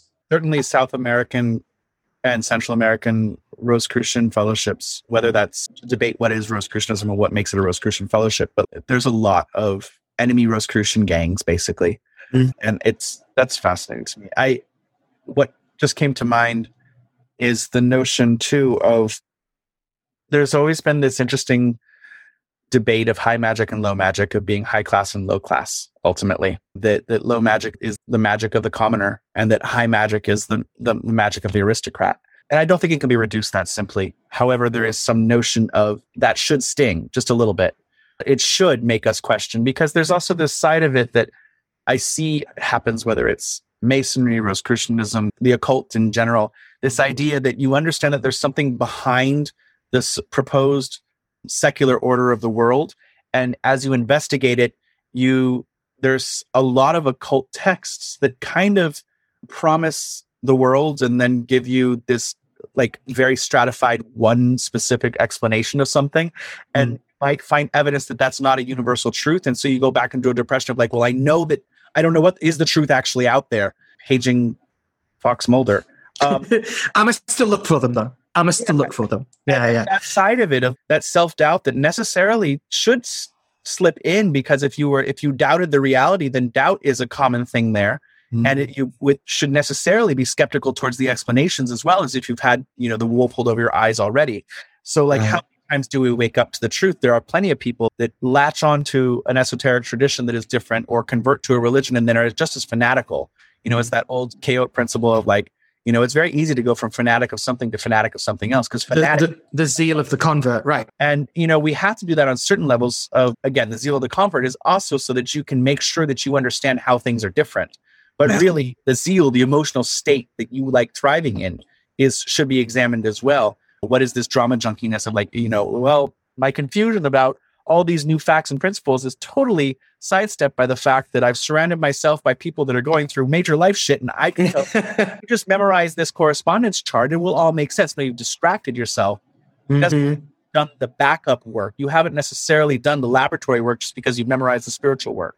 And the distinction when that class stratification of high versus low magic ends up being almost so crystallized to mind or soul versus body. Low magic is distracts your soul by making sure that you've got food or a roof, or that your enemies aren't stealing your children.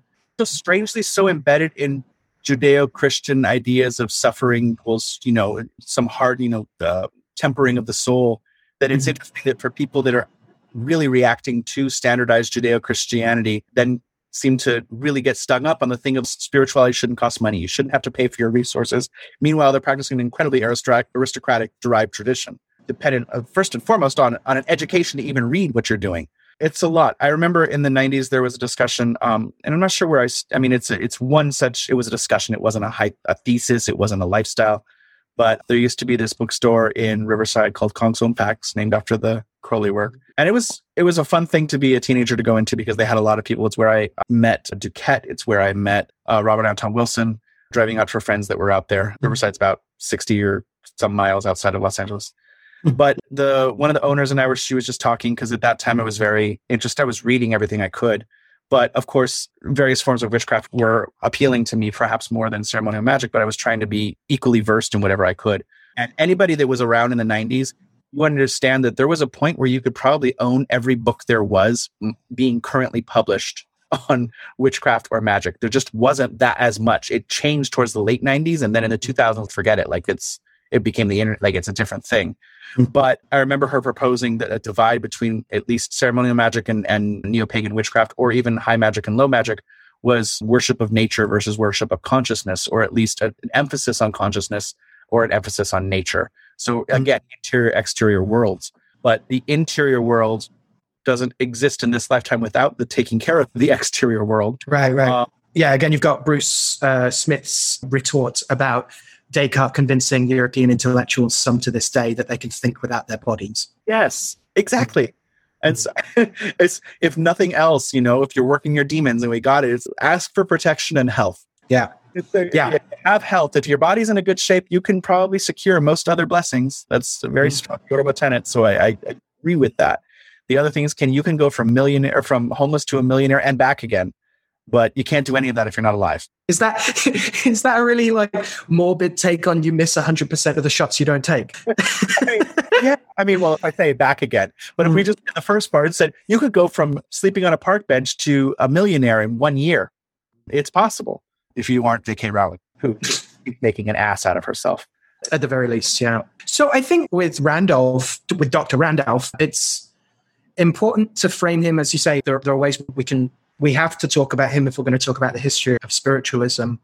And again, I spent a bit more time reading up on his relation to, Greenfield's take on his relation to the OTO, where he's very clear that this what he calls the unique amalgam of love and will in these concepts, that when Greenfield is trying to describe, if not define, what the deal is, he says, what's clear is the core ideas which make the OTO unique came from Randolph, directly or indirectly. So he also needs to be talked about in those terms. And again, there's some talk about including him in the list of saints read out in the Gnostic Mass and things like that, because he's clearly an ancestor of that sort. And there was and his relationships, which are rather less sanguine, shall we say, to the Theosophical Society as well. Yeah, and some of that stuff. But there's a fabulous quote from him in terms of trying to explore this, like, what's being talked about here in terms of love and will. Where are we going with these kinds of ideas? And I found this lovely quote from Dr. Randolph himself that I think really hits on a lot of the themes we've been talking about today, right? He says, remember, O neophyte, that I am not dealing in mere philosophical formulae, quote, recipes or trashy directions, but in and with fundamental principles underlying all being. Fix this principle firmly in your memory and roll it under the tongue of your clearest understanding. Take it in the stomach of your spirit, digest it well, and assimilate its quintessence to and with your own soul. That principle is formulated thus: love lieth at the foundation of all that is, and love is convertibly passion, enthusiasm, affection, heat, fire, soul, God. Master that. I'm reminded of his admonitions of having a good woman, because for as pro-sex as he is, he's not pro-sex for the sake of sex. It's a sacred act that allows unification with something more. And right, he says it can be either ennobling or degrading. Yes, and that success in any case requires the adjuvancy of a superior woman. This is the law. A harlot or low woman is useless for all such lofty and holy purposes, and just so is a bad, impure, passion-driven apology for a man. The woman shall not be one who accepts rewards for compliance, nor a virgin, or under 18 years of age, or another's wife. So he's like spelling it like it's not just about having sex, yet must be one who has known man and who has been and still is capable of intense mental, volitional, and affectional energy combined with perfect sexive and orgasmal ability, for it takes a double crisis to succeed. It's this language of the woman is part of it, and it's not just about you using the physical bodies of women for this. So I think it's so far as even some people, I think Kat Ironwood describes him as a sex mystic as well as a sex magician, and the importance of what that is. But certainly, he's got so many writings to go through. When you see it listed as like 50 works, you're like, I'm guessing some of these are like pamphlets. But no, the majority of them are like very long and in-depth. So tying it all together, I mean, I am more than happy to continue to talk about Randolph in the future and things like this, because I think we can bring it back to anybody we've talked about in the past, because it's our goddamn show. Hell yeah. But also, it's a fun one. This is a great thing. I mean, we're hoping that when you're hearing this, that we have figured out the secrets of memeing small bits of information, not necessarily memeing, but providing, hopefully, conversation starters on such things. And Randolph is certainly fascinating. There's a lot of amazing quotes from him. I'm not proposing him as the hero of the world. I'm just saying that, man, there's a lot to read through there. And if we know that he's such a profound influence, perhaps we should go back and give him some credit. And this is like, when talking about things like theft of mind and citing your sources, so interesting to like, what do we owe it when we know that this was the source of something else, or we highly suspect it and we say nothing? And what are we doing when we deprive people of the ability to research something themselves? When we guard our sources so closely because we have become so ego-identified with our knowledge on a topic that it becomes something that is no longer serving the thing that I think many of us would hold up as the good part of it. It also more specifically seems to be one of those, hopefully a dismantling of that reactionary citing the result of erasure as justification for erasure, right? Where are the women sex magicians talking? They seem to be there. We'd love to invite them to the conference if they existed, but they don't seem to. And the reason they don't seem to is because of erasure. And yeah, again, evidence of absence and absence of evidence, etc. That's another reason why these lacuna and these silences are particularly damaging. Yeah, it's interesting even in the parallels there to the, like we talked about, the pre-Adamism that was he held up to, of just he differed from many pre-Adamites in claiming that the pre-Adamites were perhaps civilized and not necessarily a reflection that there are definitely politics about the spreading of the white light of Christianity, and I use that term extremely loadedly, through Europe, allows for a superiority of enlightenment, that enlightenment cannot be separated from colonialism and slavery. It cannot be. That's how the empire formed. So it's interesting to combat that in that way.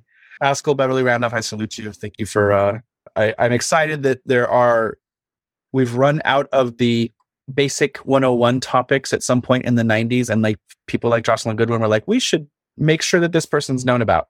And it opens up further research, which is fascinating. It also gives Al Dead Magicians Come something to talk about. Everyone take a drink. Yeah. I was interviewed on something that should be out relatively soon, and used the phrase dead magicians, and had to stop myself from saying everyone take a shot, because it had no context. It only has the context if you give it one, Al. It's true. All right, Dead Magicians drinking game. Let's do it. There's the spirit, the cabinet, the devil's cabinet. Just because the way that you abbreviate J the B, like the pillars of the temple, initials on it's just interesting because I never really think about that, of Jachin and Boaz, of the high priestess card, of the pillars on either side, or these things in the temple. But yeah, so it's interesting, the threshold that allows you to gain mastery by becoming the middle pillar, by walking through into the temple lodge room, is J and B. Right, and who sits in front of the mysteries before they are penetrated. Yeah. May you all have a powerful midsummer. What's that phrase about the recent movie, Horror in the Daylight? May there at least be nice floral crowns. Yeah, I think the beautiful thing about this time is we celebrate the height of the sun, yet it is also the destruction of the sun, because it's starting to die. And that's the nature of a zenith. It's the peak, and now we descend the mountain. So I guess as we approach midsummer here, and the bonfires are blazing high and we're jumping through it, celebrating the fruits of our labors yet to come, that we may hopefully not count our chickens before they hatch, and keep in mind the fool as we descend the mountain into the desert of the real, that all that glitters is not gold, but many things that glitter still have value. If we understand the context and the use, if we understand that prophecy is rare, unless we perhaps understand that how we interact in the world is itself a form of prophecy. But as the Lon-Milo Duquette was a fan of this type of thing, that once you understand how a diviner thinks, then everything becomes divination. And so I like this idea of, for them with eyes to see and ears to hear, the world is talking, and John the Baptist is screaming from the cell of the sins of the queen. But there's something beautiful in this interrelatedness, in the crossing imposed boundaries, in redefining yourself, in helping others dismantle the incarceration of the Baptist. And even then, what severs the head can still speak after, or at least send some nasty lady far into the sky, never to be seen again. And just hats off P.B. Randolph. I would try to make that a metaphorical thing past that, but like, may we all follow our passions so readily and study and continue to propose revolutionary things. And may the orgasm bring new awareness and not just be an escape. Absolutely. Dead magicians, dead magicians, dead magicians. Shots. Well, thank you everyone for joining us on this adventure through the wilderness and back out of it. Absolutely. May be la life and all that stuff. Yeah. All right. Always a pleasure, Al. Someday we'll see each other again in the flesh. Imagine that. But for now, I'll deal with the pyrite of the computer screen. The close facsimile. Yes. The simulacrum of presence of a friend. Yeah, exactly. Ecclesiastes. All right. Thank you, everyone. We will do more soon. As always, look for us. Our current talks and classes are listed on the Radio Free Golgotha site. We are doing much better about updating those things. We are both participating in the Salem Folklore and Witchcraft, because I forget the actual name now. That's right. Salem Summer Symposium, which is the web address, salemsummersymposium.com. Yeah, the Witchcraft and Folklore Festival, yeah. There we go. And as well as my business partner, Troy, is speaking there, and many of our friends and friends-to-be and friends we met last year. It's exciting that it's continuing. This will be in August. It is also, I'm just going to plug it because I really enjoy what they're doing and making sure that all 29 classes are available. You could have access to and go to all of them if you want because of the advantages of recording off the internet. Yeah, there's a silver lining to doing this festival and conference entirely online this year. It's sad not to be able to spend physical space conspiring, breathing together. But the advantage is that you don't have to pick between which class you'll be in. You don't even need a time turner to turn up to more than one class at once. Absolutely. So looking forward to this. And as always, feel free to, if you're not a member of the Folk Necromancy group on Facebook, just make sure you answer the questions because we really don't let you in if you don't answer the 2 questions. Yeah. Not that hard. And really, any answer is like, not any answer, but like we're not looking for the right answer. We're looking for an answer. The second question should be yes, but the first one is up to you. But it's a group that we co-moderate with the illustrious Ben Jaffe, who we hope to have on the show soon. Absolutely. And we explore many of these topics and others. I have the feeling that many people in the group have no idea that it's actually a Radio Free Golgotha group. And that's, I think, not a bad thing for me. So yeah, classes, talks, things like this. We have a few things in store for later in the year, and we're going to continue to process the Easter egg episodes of our scrambled past. Yep. We'll go from there. And Al, travel safely. I believe you're headed back into the city at some point soon. And for everybody moving around, keep in mind the pandemic is still going on. And whether is this one of those things where like the gods are like, you don't have to believe in the pandemic because the pandemic believes in you? Right. Remember, without health, it is very hard to secure all other blessings. Happy midsummer, everyone. May your baby never be decapitated like John the Baptist.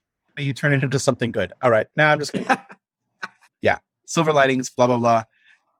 Shut up, Jesse. Thanks, Al. Thanks, mate. All right. Take care, everyone.